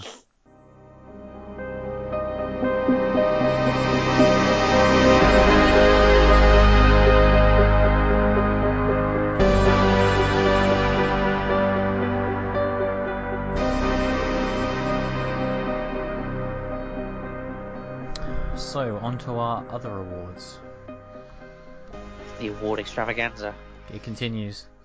So, we thought we've got the big kind of top 10 list, but I think we want to try to do something a little bit different and actually do some awards for kind of the different areas and the things that kind of like drew our attention, and came up with some different categories and kind of, we enjoyed doing it. Hopefully you guys will enjoy listening to it. Yeah, trying to call out some more specific things. Like some movies do certain things really well, so it's great to kind of just, shout out the things that it did do really well, because obviously our top 10 is like the best overall films that we think, but some of these moments might not be in movies that were in our top 10. Some of them might be. Who knows? I think a lot of them All will be revealed in just a few minutes. So, best surprise was the first one. Super hotly contested, this one. I think there was like so many different things that could have been included in this. Like, I think Conjuring 2 could have easily been in this. Definitely. I think like in terms of just something that A, we just knew nothing about, or B, just kind of like wasn't pumped for, and like Conjuring that wasn't what we wasn't expecting. Definitely. So we've kind of got like 3 nominees and then the winner of each category. To kind of keep it down, otherwise we'd be just nominating like a million different things per category. So for this one, we ended up getting Viral. Obviously, we talked about why that was such a surprise in our top 10. Just came out of nowhere, and we really enjoyed that movie. We got Hush, again. You know why it's there. Great surprise, that film. And Hardcore Henry, which is the winner of this category. Again, massive surprise. If you'd have told us that like a Russian GoPro movie would be our second favorite film of the year, we'd have been like, what? And I think this Hardcore Henry really epitomizes for us what we want out of a surprise. Really, like we just wasn't expecting this, were we? No, it's just like straight kind of like saw the trailer, was like, oh, this kind of looking interesting. We wasn't 100% whether we were even going to see it for the show or not. And it just happened at a time where there wasn't a lot on, and we were, semi interested in it. Yeah. And it just completely blew us away. Definitely. So yeah, another shout out to Hardcore Henry, really. Definitely. So the next category is a fun one for all horror fans. This is Best Death. So many. So many. We kind of kept it with the movie feel for death. Sorry, Glenn. Sorry, Glenn. R.I.P. I don't even care about spoilers. No one does. If fans of the show can spoil it, then I'm allowed to spoil it. Yeah. Anyway, the best deaths we had. Back on the Hardcore Henry front, we had Aiken's death. Maybe should have said spoiler alert, but I will. Well, I mean, actually, there's kind of spoilers all around with this one, isn't there? Because it is a death. Every one of these characters dies.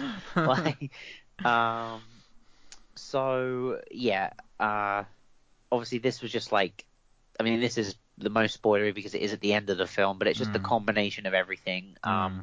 The thing is, you play a video game to beat the final boss, and that's what this film is. So it's not massive spoiler. No.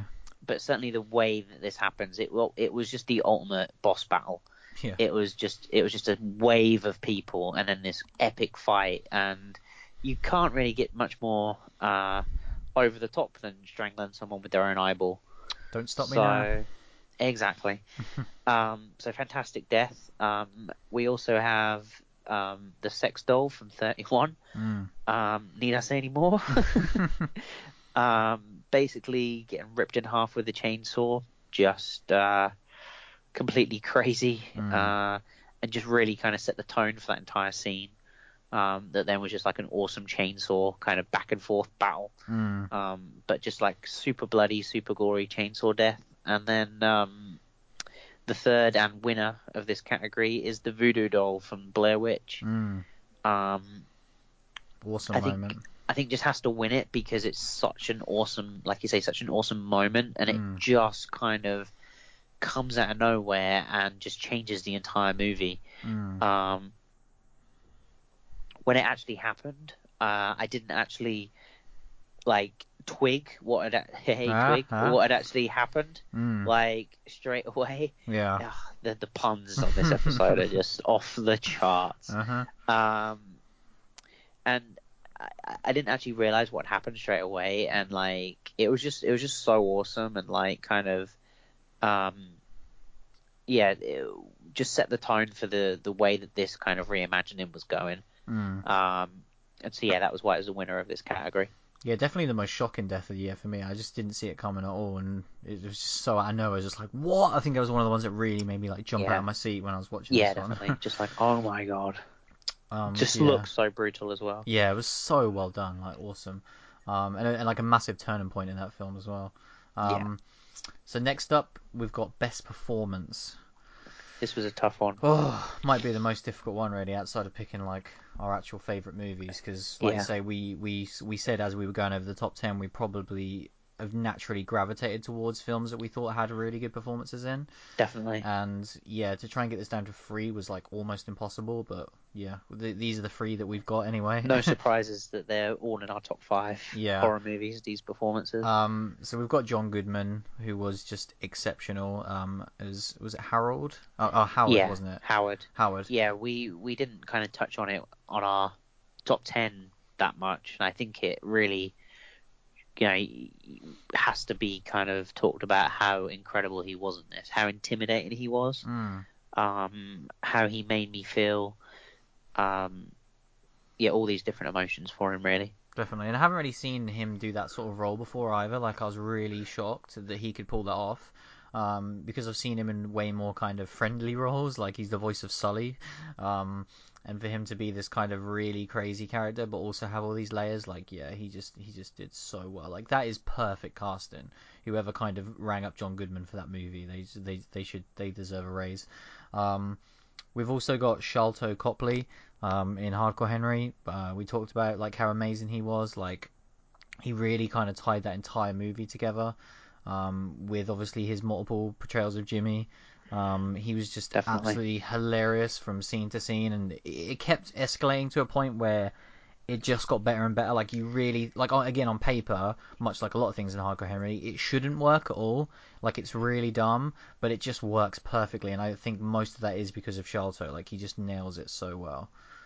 So we had to have him in the category. And then finally, we've got a sort of different kind of performance, which was Jane Levy in Don't Breathe. Obviously the lead in our movie of the year, so we're obviously a massive fan of hers.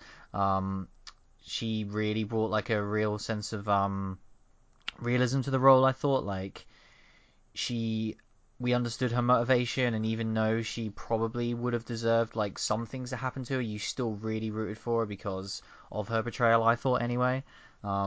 It's what we were saying, wasn't it?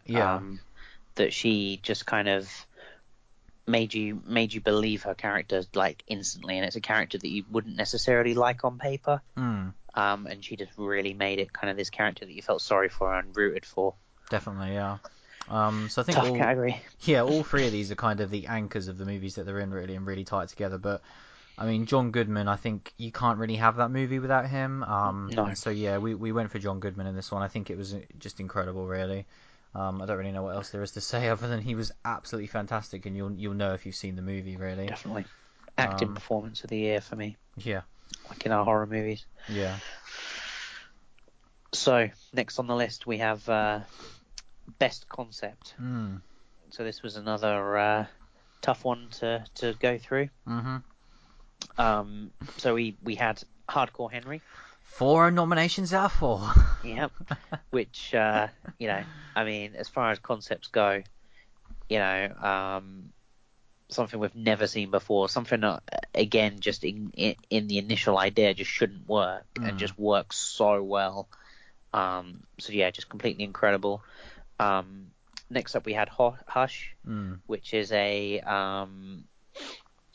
kind of fresh concept on a already established genre, but something that we've not seen before, and definitely something that was really interesting and just done so well. Yeah. And then we also had completing our set of 3 H's, Holidays. And so we talked about it in our top 10 with Holidays, kind of how this was just such an amazing concept for the kind of for this genre, and something that we definitely want to see more and more,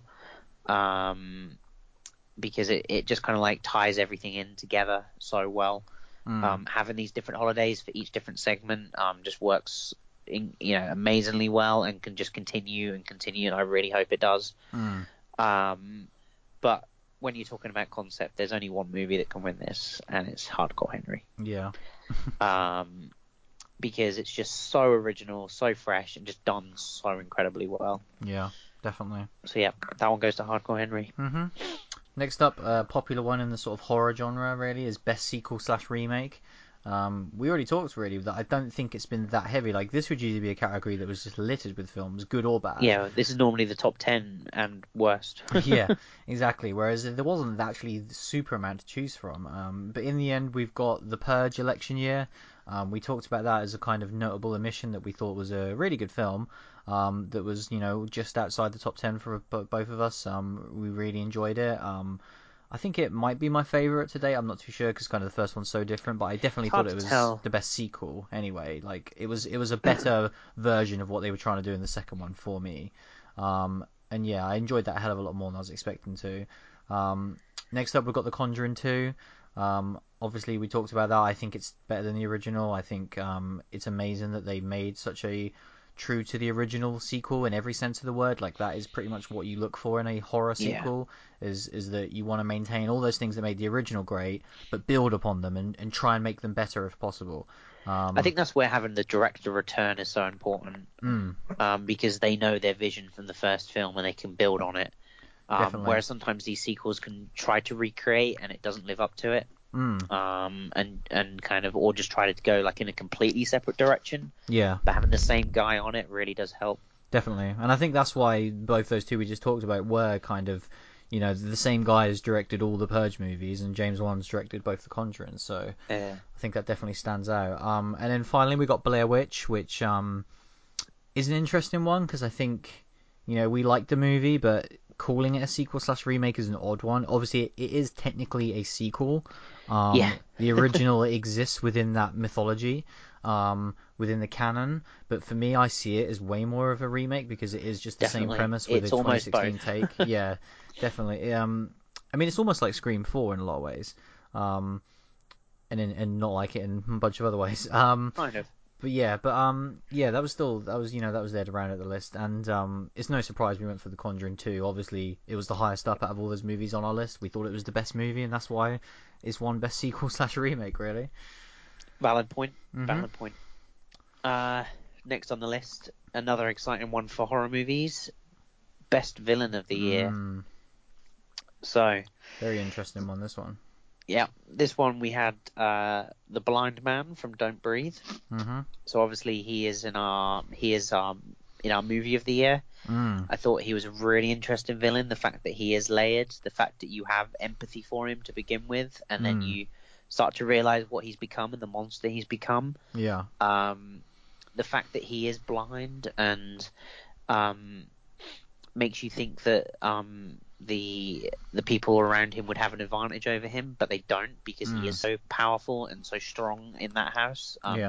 He knows it so well and he can manipulate the surroundings. It makes him such an intense kind of unique villain, which I really enjoy. So that, definitely kind of why he made the list. Next up is a bit of a different one. It's Brahms from The Boy. First mention of The Boy. I cannot not laugh when I hear the name Brahms. But I really enjoyed this movie. I think Maggie has gone through some stuff this year. Yes, she has. She's not had a great year. This is set post Walking Dead, and this is the child she has. So yeah, I thought the doll initially was kind of just like done really well and done the way that Annabelle should have been done. Just kind of like really creepy and just kind of the way the mum and dad were kind of like pretending that he was alive, and it was just really campy and fun. And then when the movie actually kind of sets in, it's pretty scary, and then kind of when the big reveal happens, I just loved that. I loved the way everything looked. And so yeah, Brahms as a character I just thought was like a really cool, interesting villain. And something that we haven't seen before, so made the list. And then finally we have Doomhead from 31. Obviously we've spoken about Richard Brake and his performance. He just kills it straight away. opening scene of the movie, like I say, my favorite opening of any movie this year. Just in the black and white, just everything he says, I'm clinging on to every word that comes out of his mouth. Super intimidating. When he comes back into the movie, just completely scared of him. Just seems like an absolute maniac that will just tear through everyone. I love it when he just turns up and it's just like, you can take the rest of the night off, boys. Yeah. I was just like, so amazing. The fact that they do kind of big him up when you got the big scene where they're deciding kind of who to call and stuff. Yeah, that's awesome. And it's just such a good kind of reveal and kind of re-reveal into the movie. And that's why he, for me, hands down wins as the best villain of the year. And is our villain of the year. Yeah. Just an amazing performance, and I really hope that we see him again as Doomhead. Yeah, I think if there was like a breakout performance of the year, he would definitely be it. Like I don't think he's done much in the genre before, but he's someone that I would love to see, whether it is as Doomhead or in other films. Like, he's got such a good knack for horror that I really want to see used more, for sure. And so, yeah, we've got one more award to round it out before we bring you the fans movie of the year. And the last one is Best TV Show. We talk a lot about TV on this we do. podcast, usually to kind of open the show. And there's probably a few notable omissions from this one as well. I think this is one where obviously there's difficult. A lot of TV, and we're not a television podcast. No. We just watch TV because we enjoy to watch it. So there's certainly omissions that we haven't watched. Like, I've not seen Westworld, and I'd quite like to have watched that. Definitely. Obviously, there was the Exorcist TV show that I would have liked to watch. I think Bates Motel was it the third season this year? I'm not too sure. Yeah. Was Hannibal still on this year? I stopped watching Hannibal in the year. So yeah, there's definitely a few that I would definitely like to watch. But these were our favourites anyway. Yeah, so the three that we ended up on was Black Mirror, which we did a special on. Obviously, a massive fan of the show, kind of an anthology take, which we're also massive fans of that thing, as well as sci-fi, as well as. Do we like an anthology? I think we do. Good. We also like our sci-fi, we like our British shows, and we like our Netflix model, so it kind of ticks a lot of boxes, really. So it's no surprise that we're massive fans of Black Mirror. We've also got Game of Thrones on here, which at the start of the podcast was a pretty hilarious one, as we kind of bumble our way through all the names and places each week. Daenerys. Yeah, exactly. CZ, what was it, a strongman or something? Cersei finds a strongman. Yeah, that was amazing. The synopsis. But yeah, some of the standouts. I thought this was the best season that they've done by far. Yeah. And it was the first time Game of Thrones really clicked for me. I'm still may not know still what's going on, but boy did I enjoy it. Like the moments was just incredible. It had the best sequence that I've ever seen on television. In terms of just action and kind of just like my eyes just didn't know what it was seeing, but it liked it. It was crazy. And then finally we've got Ash vs Evil Dead. Hell yeah. Which I haven't even watched any of season 2, and I have no problem putting on this list purely based on having just watched all of season 1 and just absolutely adore it. I love everything about it, really. And I cannot wait to dive into season 2. So yeah, how's season 2 treating you? It's just so much fun. Like I love Bruce Campbell. Not afraid to admit it. And this is just like a proper swan song to the way, the direction that the Evil Dead franchise went. Just this super funny, super over the top gore. You have some of the craziest gore that I've ever seen in my life as well. I don't know how to get away with it on TV. Constant. In one of the episodes in season 2, there's just this crazy like decapitation. Just because obviously Ash has a chainsaw and he is just ripping people to pieces with this chainsaw, and it's shown, and it's so brutal, and I've almost become like desensitized to it now. Yeah, like definitely. The other day I was watching an episode and I was like, oh yeah, he's just sawed someone literally in half from like neck to sternum, and they just fell in half, and I was like, yep, that's Ash vs Evil Dead. So yeah, really fun show. Like, obviously very, very dumb premise, but who the hell cares? It's just fun. It's just what it's all about. It's just like proper slapstick horror. Yeah, that's great. But yeah, the winner was Black Mirror. For obvious reasons. Obviously, we talked about it a lot in the special. San Junipero, the best episode of television possibly ever. As well as Nosedive was absolutely fantastic. Oh, Nosedive. I definitely want to watch the VR one where the name always escapes me. And Shut Up and Dance I thought was absolutely fantastic as well. So there's so much there really, and I'm just super happy this exists. I can't wait for the next season next year. Like, I can't believe we're gonna get more of this so soon. Yeah, it's awesome. It's the show that excites me the most because you don't know what you're going to get from episode to episode. When you press that play button, you just don't know what to expect, other than the fact that a lot of what you've been given before is some of the best stuff you've seen. So you just kind of have that excitement building up. I kind of wish that he didn't always have to be tied to the technology thing. But that's cool thing, that though, isn't it? Yeah, it's cool that it has like a theme throughout. But like, I'd just love to hear to see what crazy things he can come up with. Full stop. Obviously, some of them are very loosely tied anyway. Yeah, definitely. But yeah, absolutely loved it. It definitely, not every episode was a hit. But the ones that hit were just incredible. Yeah, for sure. Obviously, the ones you mentioned, and just maybe San Junipero and Nosedive. I still think about them now. Same. Yeah. Months after watching them, which is a real testament to kind of the message that they and the story that they told in such a short. Because each one of them is just a mini movie. And they're so good. Definitely. Some of the things we missed off, obviously, Scream. It was the entire second season and the special this year, which we talked a lot about. We both liked it, but it was just, for me, it was a very inconsistent show. It's more Scream, and it's, I find it hard to judge it because I just like it. Like, I do thoroughly enjoy it, but I know it has a lot of faults. Definitely. American Horror Story was another one that we've talked about. Massively disappointing for both of us. Missed off on purpose. I think me especially, like, I would have said it was probably my favourite TV show before this year, and now I'm just like, I don't even know how they can salvage it. Like, I'm really worried. I'm glad it's still a thing because I really don't want that to be the end of one of my favourite shows of the last 5 years. Because there has been so many great seasons, and this was really, really poor. Which we've beat that like a dead horse. Also, Scream Queens is interesting because I've finished season 1 now. I watched like the last season 2. Season 2. I watched the last 3 like back to back to back because I'd let them build up because I wasn't really that into it. And I don't know if it's maybe watching it like that, which is the best way to watch most TV shows, but I really enjoyed the last 3. I think they tied it together really well. It was funny again, like it had its charm back again, and they've actually set it up for, if they do another season, it's like a really good idea to continue the show.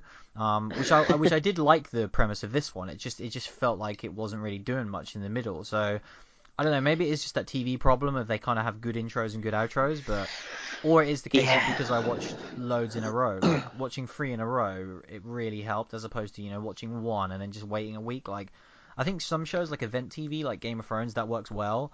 But some shows, like I would have loved to watch all of Scream, the TV show, as opposed to watching 1 a week. I think I would have enjoyed that more as well. So, and American Horror Story. It's weird that was on Netflix as well and didn't get like a quick release.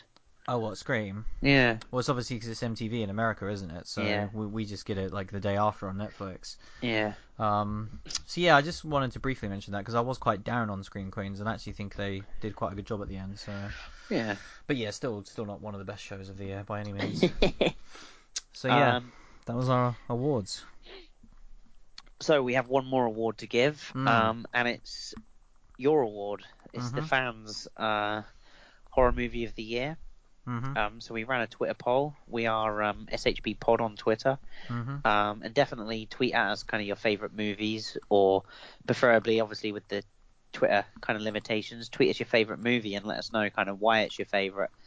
Because obviously that's the best thing about horror. Like it's such a diverse genre that I can completely, like we spoke about The Witch, like I completely see why. And everyone's opinion is valid, and that's the whole. That's the great thing about it. Just because we love these movies, let us know what movies you love as well. Because especially if they're not ones that we haven't seen, because I'm always up for watching new films that people kind of really enjoy. Definitely. So with the Twitter poll, we were limited to 4, so we went with kind of the 4 kind of three major releases and then the hype train itself. We have to put 31 in there, and then The Conjuring 2, Blair Witch, and Don't Breathe with our 4 picks. We ran kind of a pre-poll to ask people what movies they wanted on the list. Yeah. And the winner was Don't Breathe. So, fan and official horror movie of the year, Don't Breathe.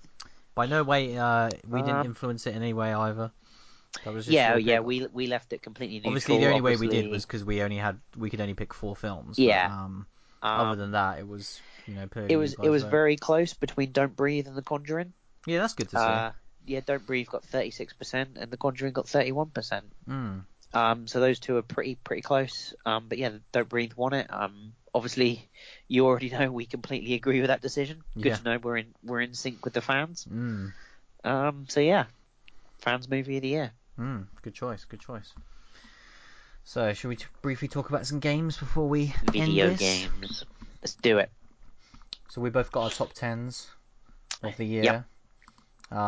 Obviously, we talk about games quite a fair bit, so you would have probably mentioned almost all of these games, like as and when we played them. I imagine so. I have a few kind of exceptions to the list. I think as well, like we decided to do a list each just because games are so diverse. Because it is it's like talking about movies as a whole. Yeah. Obviously, like different things can hit and different, so it's so difficult to have a joint list. Our horror movie list was pretty much identical when we sat down to do the top 10.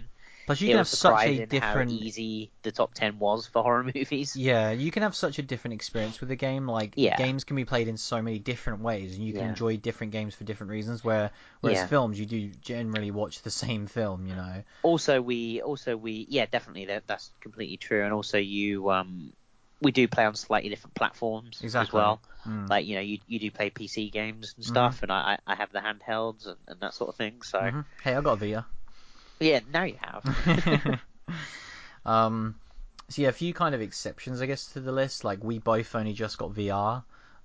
So I don't think you have anything VR, do you? No, I don't either. But like I need to shout out Headmaster because it's the best thing I played in virtual reality by far. I adore that game. It's awesome. If you have a headset and you haven't played it, what the hell are you doing? Just get it. It's awesome. Much fun. Felt so rewarding, freestar and all those levels. Like I'm kind of gutted that I've beat everything in that game because I just want to play it more. I think my VR shout out has got to be Keep Talking and Nobody Explodes. Yeah, that's a great game. Obviously it's a PC port, but it's at home on VR. Well, it was initially made for VR. That was when I first ever saw the game, but then it came to PC like before VR, units were available. Yeah. But it's an incredible couch co-op game. In 2016 you don't get many of those. It was one of the most unique gaming experiences I've ever had. It was so exciting and fresh. And yeah, I just thoroughly enjoy it. I really want to just play more of it. Yeah. I'm also only just now playing Hitman, which is easily one of the best games of the year. I absolutely love it, but that kind of gets a full release next year, so I'm definitely going to include it on next year's list. So that will give me a full year to play it as well. So a few things I haven't played, which I assume would make the list as well. Watch Dogs 2, I love the first game. Yeah, it would. I haven't played it. But a couple of others really. I'm interested in Dead Rising 4 as well, but I don't think it would have made my list. Games I liked that didn't was Quantum Break, we talked about. Pony Island, I mentioned that on the show as well. Slay Away Camp, a great little horror puzzle game. But yeah, the top 10, let's just dive straight into it really. Doom opens my list. It was the only game on my list that I haven't either beat or put multiple hours into. So it's the only one I feel a little bit kind of this numbering could go anywhere because I've only played a small amount of Doom and what I played I absolutely loved. Definitely. This game is showing up way higher. Yeah, this game's showing up way higher on most people's lists, and I can probably tell that would have been the case with me had I played it more. But yeah, I loved what I played. Best soundtrack of the year by far as well. Yeah. That game's awesome. So number 9 was Batman, the Telltale series. We talked about that a lot recently. I really like what Telltale do for the most part. I think having skipped a lot of what they do helped because I didn't bother with like Game of Thrones and Borderlands and all that stuff. Like I only really played The Walking Dead and Wolf Among Us, which I was a big fan of both them. Walking Dead Season 2 not so much. I didn't even play like Walking Dead Michonne or anything like that. And so going into this, like with it being a character that I'm massively into, helped. I love the way it tells a completely different Batman story, not the general like, oh, here it is, here's his parents dying, here's the Joker. Like it's all these really interesting new take on it, and they really mess about with the kind of lore as well, which is awesome because you have these predetermined kind of opinions on certain characters that you want to hold with you throughout the game, but then you realize that you're going to have to change those opinions based on what's happening around you, and that's a great thing for a story-based game. So yeah, other than the technical issues, which suck, like the fact that my save got completely deleted is just so frustrating. But yeah, the actual game itself is just great. Number 8 was Inside. We talked about that when it came out as well. Easily my favorite kind of short time experience of the year.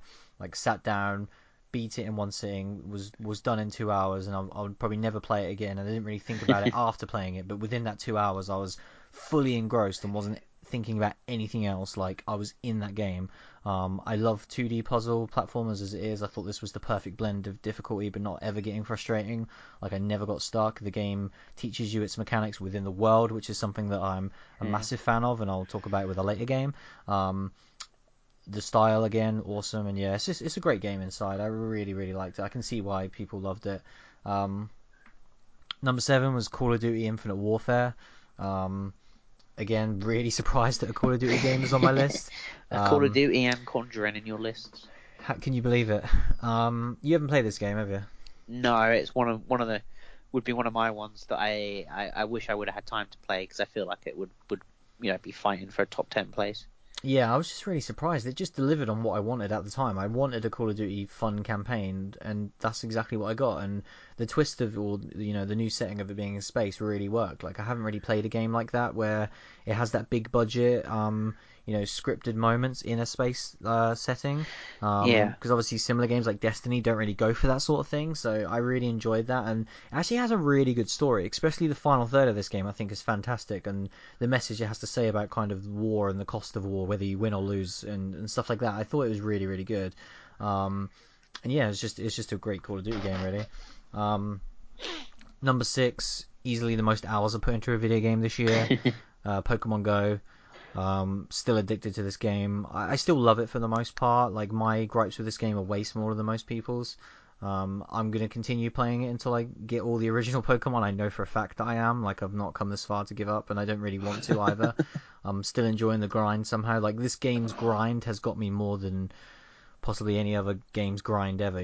People talk about grindy games a lot, and it's not something I super get into. Obviously, we've done it with like platinum trophies and stuff. Yeah. But I think Whereas this game this is like just for self gratification at this point. Definitely, and for me it's massive because I only play it when I'm like out the house and traveling and stuff like that, which happens a lot.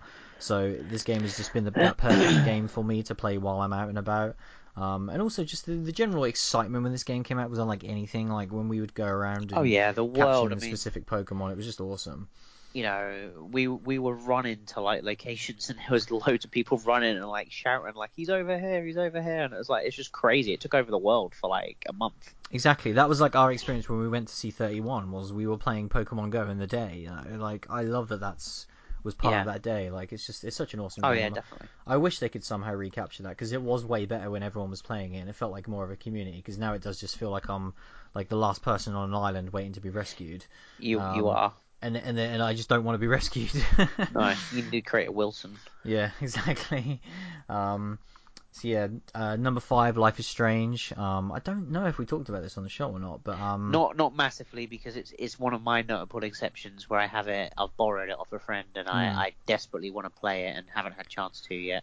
Yeah, this game was a episodic game that came out last year, but then obviously got a proper release this year, and it's absolutely fantastic. I think it's the best kind of they out Telltale for me. This is the best kind of story based game I've played that is just based on the narrative choices. Yeah. I loved it. I shouldn't really care about this kind of young female photography student the way I did, but you really really feel like emotionally attached to a lot of the characters, really, not just the main ones. And they do so well building the world of Arcadia and all the different characters in it. They really did something special with this game. The Can't time wait to play mechanic it. is so good. The time mechanic's fantastic. It has an awesome soundtrack. One thing I do wish is it has that Telltale look where everything looks kind of basic, so the faces don't really emote, which is a shame because if this game looked like a Naughty Dog game, and had the same level of writing and world building, yeah, exactly. It had all those other things. Like it nails everything except for the fact that it looks kind of a bit basic. Otherwise, I would be so like into this game. It'd probably be Game of the Year if it looked like Uncharted 4, because everything else is perfect. And yeah, this game's awesome. Number 4 was Gears of War 4. 2 fours there. See what I did there? Synergy. That we definitely talked about this at the time. Massive Gears of War fan. Wasn't really into this one or didn't really care for it or need it. Playing it, I enjoyed it. I think it's revitalized the series in more ways than I was expecting them to do. Definitely. I think the people that are making it's in good hands. I still don't think Gears of War needs to exist though. No, but it's such a flagship title for them, especially with Halo kind of dwindling. Yeah, for me personally, as a Gears of War needs it. Yeah, as a selfishness, I'm like the trilogy was fine. You don't need to keep doing it. I totally understand for business reasons why they would want to. And yeah, I really enjoyed the campaign. The campaign was really fun. I really like the early story stuff. And explaining kind of why you're doing this again is really clever. And the final act I think is phenomenal. Like it's some of the most fun I had all year. I was literally screaming at my TV while I was playing it. I was having that much fun. Shame I haven't played more of the Horde mode more, but it's just one of those things. So the top 3 now, these are all huge games. Overwatch, obviously we talked about one Game of the Year at the Game of the Year awards a couple of weeks ago. I think you're going to be seeing this on the top of a lot of people's lists. We've spoke about it a lot, really. I'm not into that genre whatsoever, and this game has got its hooks in me that I still play it at least once or twice a week at this point. They do a really good job of keeping you invested and wanting to come back. Like just the other day, they gave out 5 free loot boxes. Just to reward the players, and I opened them and I ended up getting the best skin in the game, like the one I wanted the most, which is a Santa version of Torbjorn, who's like one of my 3 main characters. And yeah, I just now I want to play the game more just so I can look at that skin. Your backlog is insane. Yeah, I know. Yeah, whether it's FIFA, Pokemon Go, or Overwatch, I've had a really lucky year for that sort of stuff. Yeah, that's true. Yeah, I always get good drops. Yeah, I should. Well, I was gonna say I already play the lottery, but I don't get as lucky with that. No. But yeah, Overwatch is fantastic. Everyone knows it who's played it, really. Just an awesome game. And the fact that they keep it so casual and open as a shooter 8 months on, I don't know how they've done it. It's really is like, there's something magical about this game. Best character design of the year by far as well. Number 2, narrowly missing out my game of the year, Uncharted 4. We spoke about this loads. Well, we even did. Yeah, I think we did like a special show, didn't we? Yeah, we did. Yeah, we did like an ending special and everything. Like, just awesome. Like, going in knowing it was the last one.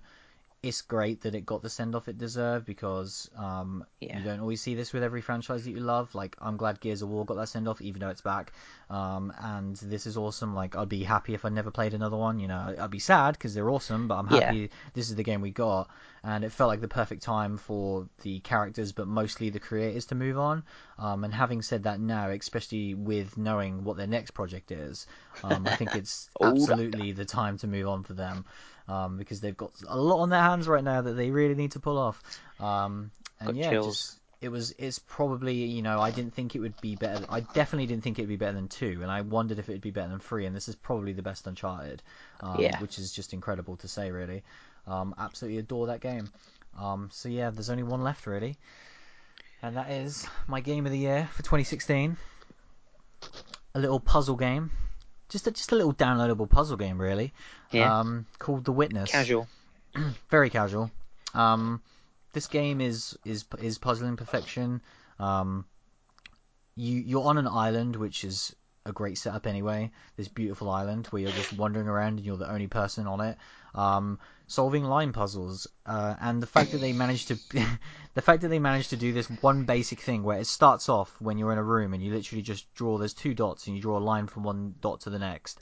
And the fact that they keep that same mechanic, use it over probably 800 different variations. It's incredible. And keep it fresh and exciting and give you probably, I would say, over 5 eureka moments in that game that really kind of blew me away in how they used that same puzzle.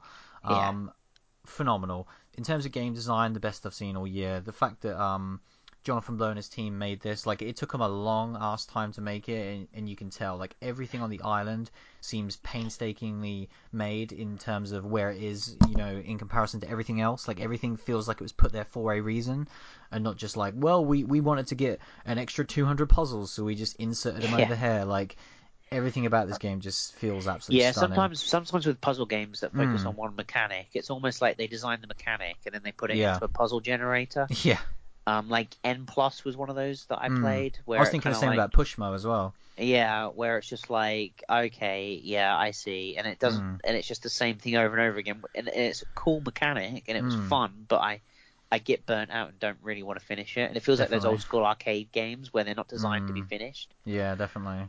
Whereas I don't know how they done it. They managed to keep, like, they clearly had a bunch of ideas based on this one concept that were all as equally awesome as the next, and yeah, this game, it makes you feel like a genius and an idiot at the same time. It makes you feel crazy for writing like a million notes surrounding you as you're playing it, cutting out Tetris shapes and kind of gluing them next to each other. Or like you look through all your pictures on your phone and it's just a million line puzzles. And you're like, oh, I've solved that one now. Where the hell is it? There was a chunk in beginning of February where I've just got a load of pictures on my phone of the screen where I've just like tried to capture the puzzle and then solve it like a few hours later. Yeah, so yeah, that game's phenomenal, and that's why it's my game of the year, really. Nice. Well, my top 10. More games. So, I've got a few as well that I wanted to mention. Overwatch was one for me, because I only played it for the free weekend. It's definitely a game I'd love to jump into. It's just it's such a time dump. Obviously, it is a casual game, and I was amazed by how much I enjoyed it just dropping in. Yeah. But I know me, and I won't just drop into it. I want to play it all the time, so I just haven't I've kind of like knowingly stayed away from it. I feel like it would be on my top 10 if not. Quantum Break was one that was just missed off my list. Really enjoyed it, but just missed the mark and wasn't the Remedy game I wanted. But was really interesting and cool. But the episodic kind of actual episodes do take you out of the game massively. But it was a cool idea. Until Dawn was a game that I played in 2016. 100% would be on my list, but is a 2015 game, so I felt a bit cheap putting it on there. Yeah. Because it had no sort of release in 2016. No. But was just incredible. Thoroughly enjoyed it. And then 2 remakes came out in the year as well, which I didn't want to put on just because they're remakes. Resident Evil HD, obviously, is just a incredible game. Obviously, I platinumed it in the year. One of my favorite games of all time, so it would have been high up on the list. Dead Rising as well came out, which is another one of my all-time favorites. Unfortunately, the PlayStation port was not done well because of a stupid mechanic that caused, for me anyway, Frank to just forward roll constantly, which ruined my experience, and I would have 100% platinum that game if I just couldn't bear go back to it. I wonder if they've patched it. Yeah. But yeah, moving on to my top 10. Number 10, I have Ratchet and Clank. So this is one of the most gorgeous games that just the most gorgeous platformer ever to come out. It's just incredibly fun. I love all the different weapons. The kind of the gun that turns enemies into sheep. The disco bomb is my favorite weapon, where you just drop this disco ball and anyone under the disco light starts dancing and doesn't attack you. And what I love about that was I was waiting for a point in the game where there'd be a boss that it doesn't work on, but it will work on the final boss. Really? Yeah. That's Any cool. character in the game would just get stuck by it and dances. And so it's just, it's amazing. That game's on sale now on PSN. I think I need to pick it up. Yeah, definitely. It got really hard towards the end, which I respected. And yeah, thoroughly enjoyed it, and definitely kind of a lot of exploration that I could have done additional. I just kind of completed it and needed to move on, but didn't want to. Number 9 on my list is Hitman. You mentioned it kind of in your kind of not in your list. this one got in my list for episode 1 alone. So 1/6 of the game got to number 9 on my list. So I don't know how high it would have got if I'd have played the rest of it. I feel like it would have got very high, because we both love Hitman, and this is definitely kind of an amazing Hitman experience. The Paris level is so enjoyable and has so much depth to it. And I just love playing the same level of Hitman over and over again. Yep. And I got so good at the Paris level. I knew exactly where all the enemies were going to go. I knew all the outfits, and I just love that about Hitman, feeling like Agent 47. Yeah, truly incredible game, and yeah, it's just gone on sale on PSN. So if you're listening to this and it's still on sale, then yeah, you have to buy it and experience it. It's incredible. Definitely. Yeah. I mean, in general, the sales right now are insane. Like obviously January is a great time to buy it. The Witness, obviously that I just talked about, is 50% off right now on Steam. So if you haven't played it, now is the perfect time. Yeah. Number 8, I have Gears of War 4. Exactly the same as you. Like, I wasn't expecting this to be fantastic, and I thought the story was awesome. Definitely felt like it was setting up a trilogy more than a standalone story, which was a disappointment. But love seeing Marcus back. The finale of the game, it just felt incredible. They captured the Uncharted moments in a Gears of War game so well, those set piece moments. And yeah, I'm thoroughly disappointed that I literally beat the game and haven't played it since. I haven't played Horde or multiplayer, which is a surprise, but same.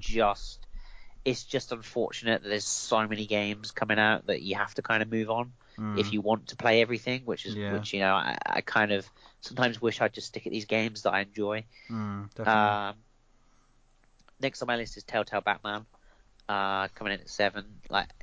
This was an amazing experience. I loved the story so much. It was a fantastic take on Batman and kind of, these, like you said, the characters that you know, a different take on them, and you're expecting one thing and they turn out to be something else. I have to say though, Telltale can't keep getting away with putting out the games that they do. Because the back end problems that they do get a pass on is unacceptable for most other game developers and shouldn't be acceptable for them. Your entire game save got eaten before episode 5, so you had to replay all 4 episodes to get your story, which is just crazy. Yeah. Every episode crashed for me. Really? Hard froze and kicked me out to the main menu. Every episode. Which is they're doing frustrating themselves as anything. A disservice. They really are. They're doing their great games a disservice. And the thing is as well, which I'm not I don't make games, so I don't know, but their games aren't technical masterpieces. They are storytelling tools. So how the hell can they not work? When you see something like Uncharted 4 and it runs so well and doesn't have problems, and yet this game, which is just an interactive comic book, like, no disrespect to it because it tells an amazing story, but it's not like a technical tour de force. Like, why does it crash like this? What is the issue? I don't understand it. Like, is it because it's so technical somewhere else, or is it because it's just a bad system they need to fix? I think it's just a bad old engine. Exactly. Number 6 on my list is Doom. So yeah, this game is just an amazing, just heavy metal anthem of a game. Like, it's just crazy first person action. You have to relearn how to play first person shooters when you play it, and then when you play a first person shooter after this, you have to relearn how to play them because you get punished for going into cover. The whole point in this game is you are running to these demons' faces with a shotgun to blow their heads off. And it just 100% delivers. The creature design is incredible. Some of the bosses are just so good. The weapons are fun. It's really difficult, but it has that right balance where when you die, you've messed up. And it's almost like a dance you perform, like diving around the enemies and looking on the map where the health is and where the ammo is and collecting it. It does a really good job of giving you ammo for all the weapons as well, so you don't become dependent on one. You know, like I know like games like Destiny where there's hundreds of weapons and people like stick to like one or two weapons all the time.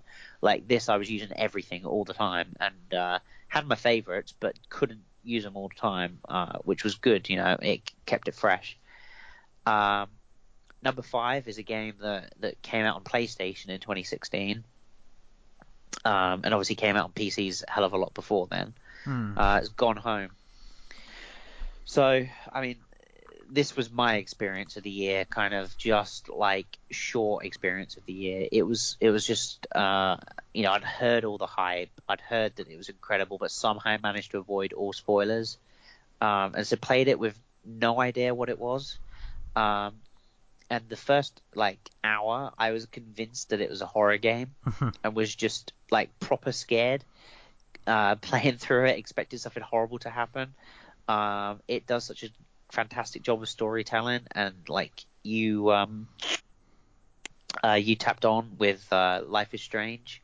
This shouldn't be a story that I'm kind of like overly familiar with or can kind of like get in that person's shoes, but I really got into her shoes and like felt her journey, and it was incredible. Number 4 on my list is a game that I didn't, on paper I didn't think would get on my list at all. It's a Vita game. Come out on other platforms. Oh my now. God! That's right, a Vita game. You didn't miss. Oh, it's on other platforms. Oh, that's all right. Yeah, but it's at home on. Someone Vita. will be able to play it then. And it's Severed.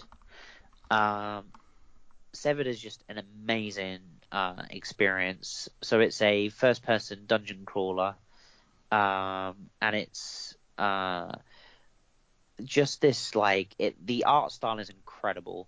Like the creatures look so good. The gameplay is so much fun. Just this crazy like hack and slash.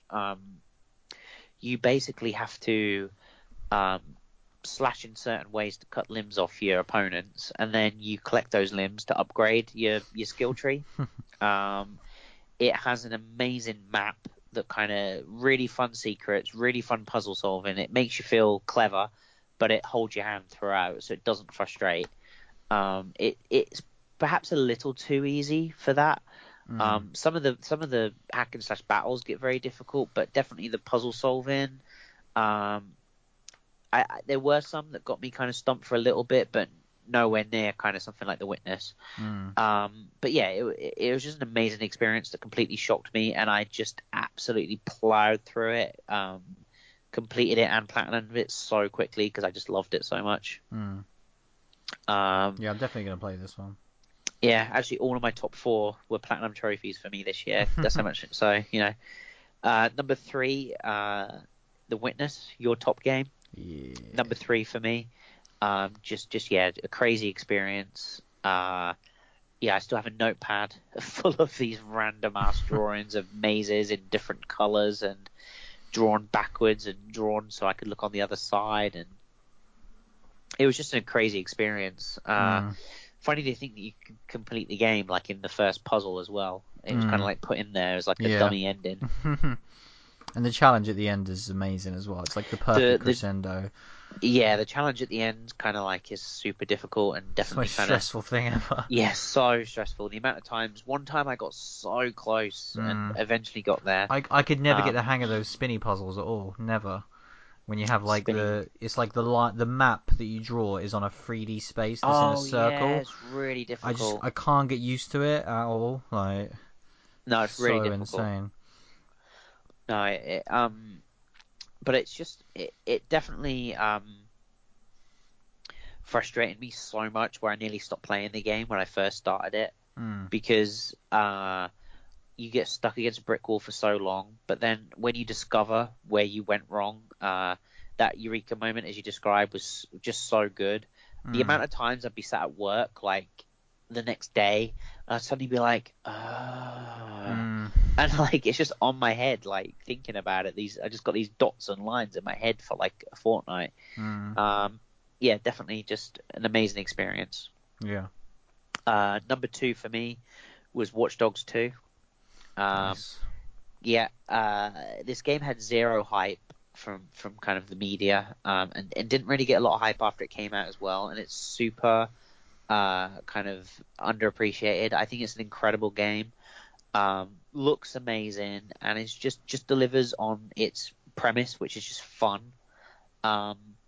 The level all of the missions are just focused around fun and just kind of making fun of itself. Ubisoft unabashedly makes fun of itself whilst playing. There's a whole mission where you make fun of Ubisoft, which is really great for a company like that to laugh at itself.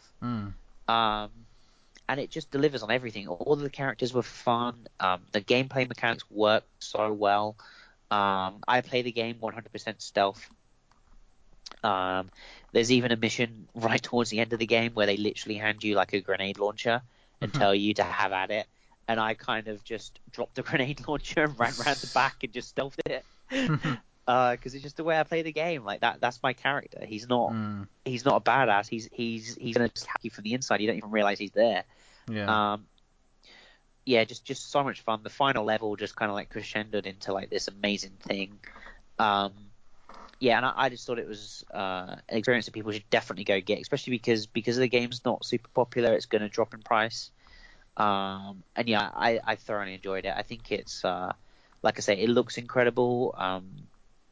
Seeing San Francisco, climbing the bridge was like incredible. Just looking around. The multiplayer as well is incredibly fun.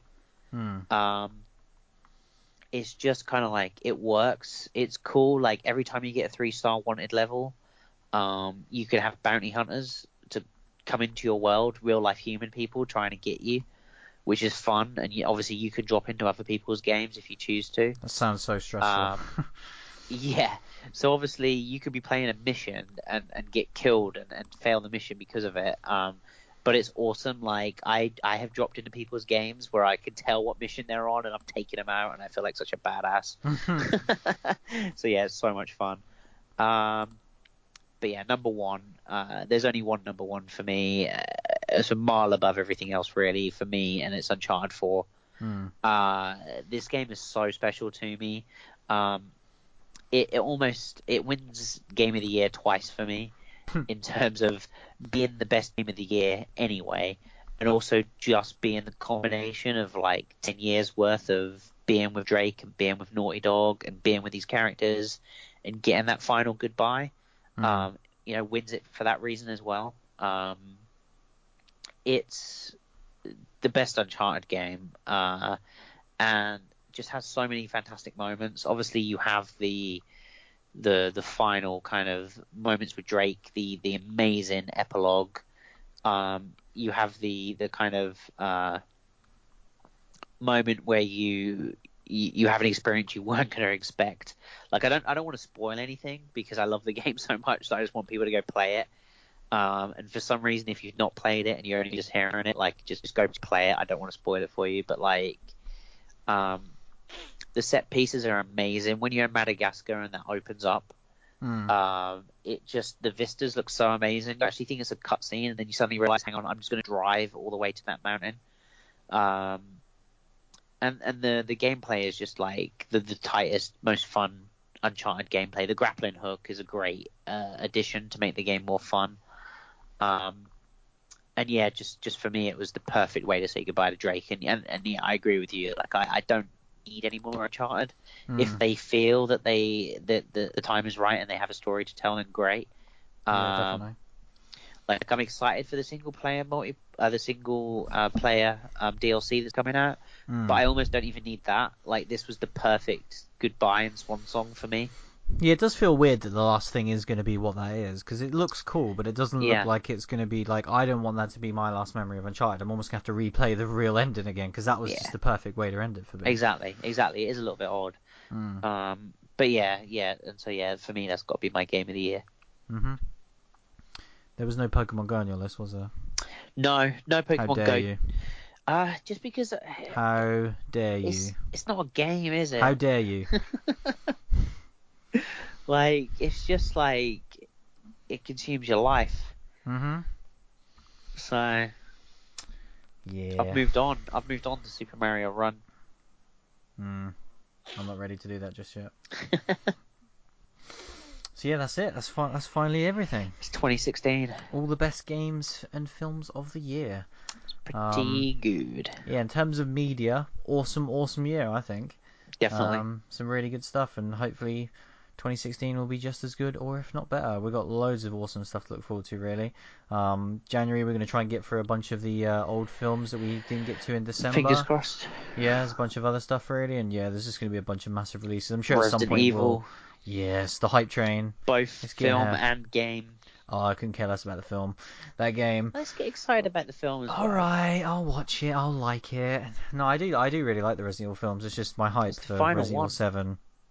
The fact that it is even coming, like Resident Evil 7 in itself is exciting. I know. But then the fact that it actually looks like it's going to be awesome. I just, please let it be good. Please be good. Please, God, be good. This time next year, please let us be mentioning Resident Evil 7 a lot. Yeah. Let's just say that. Yeah, Uncharted 4 was my wish for last year, and it came true. And 31.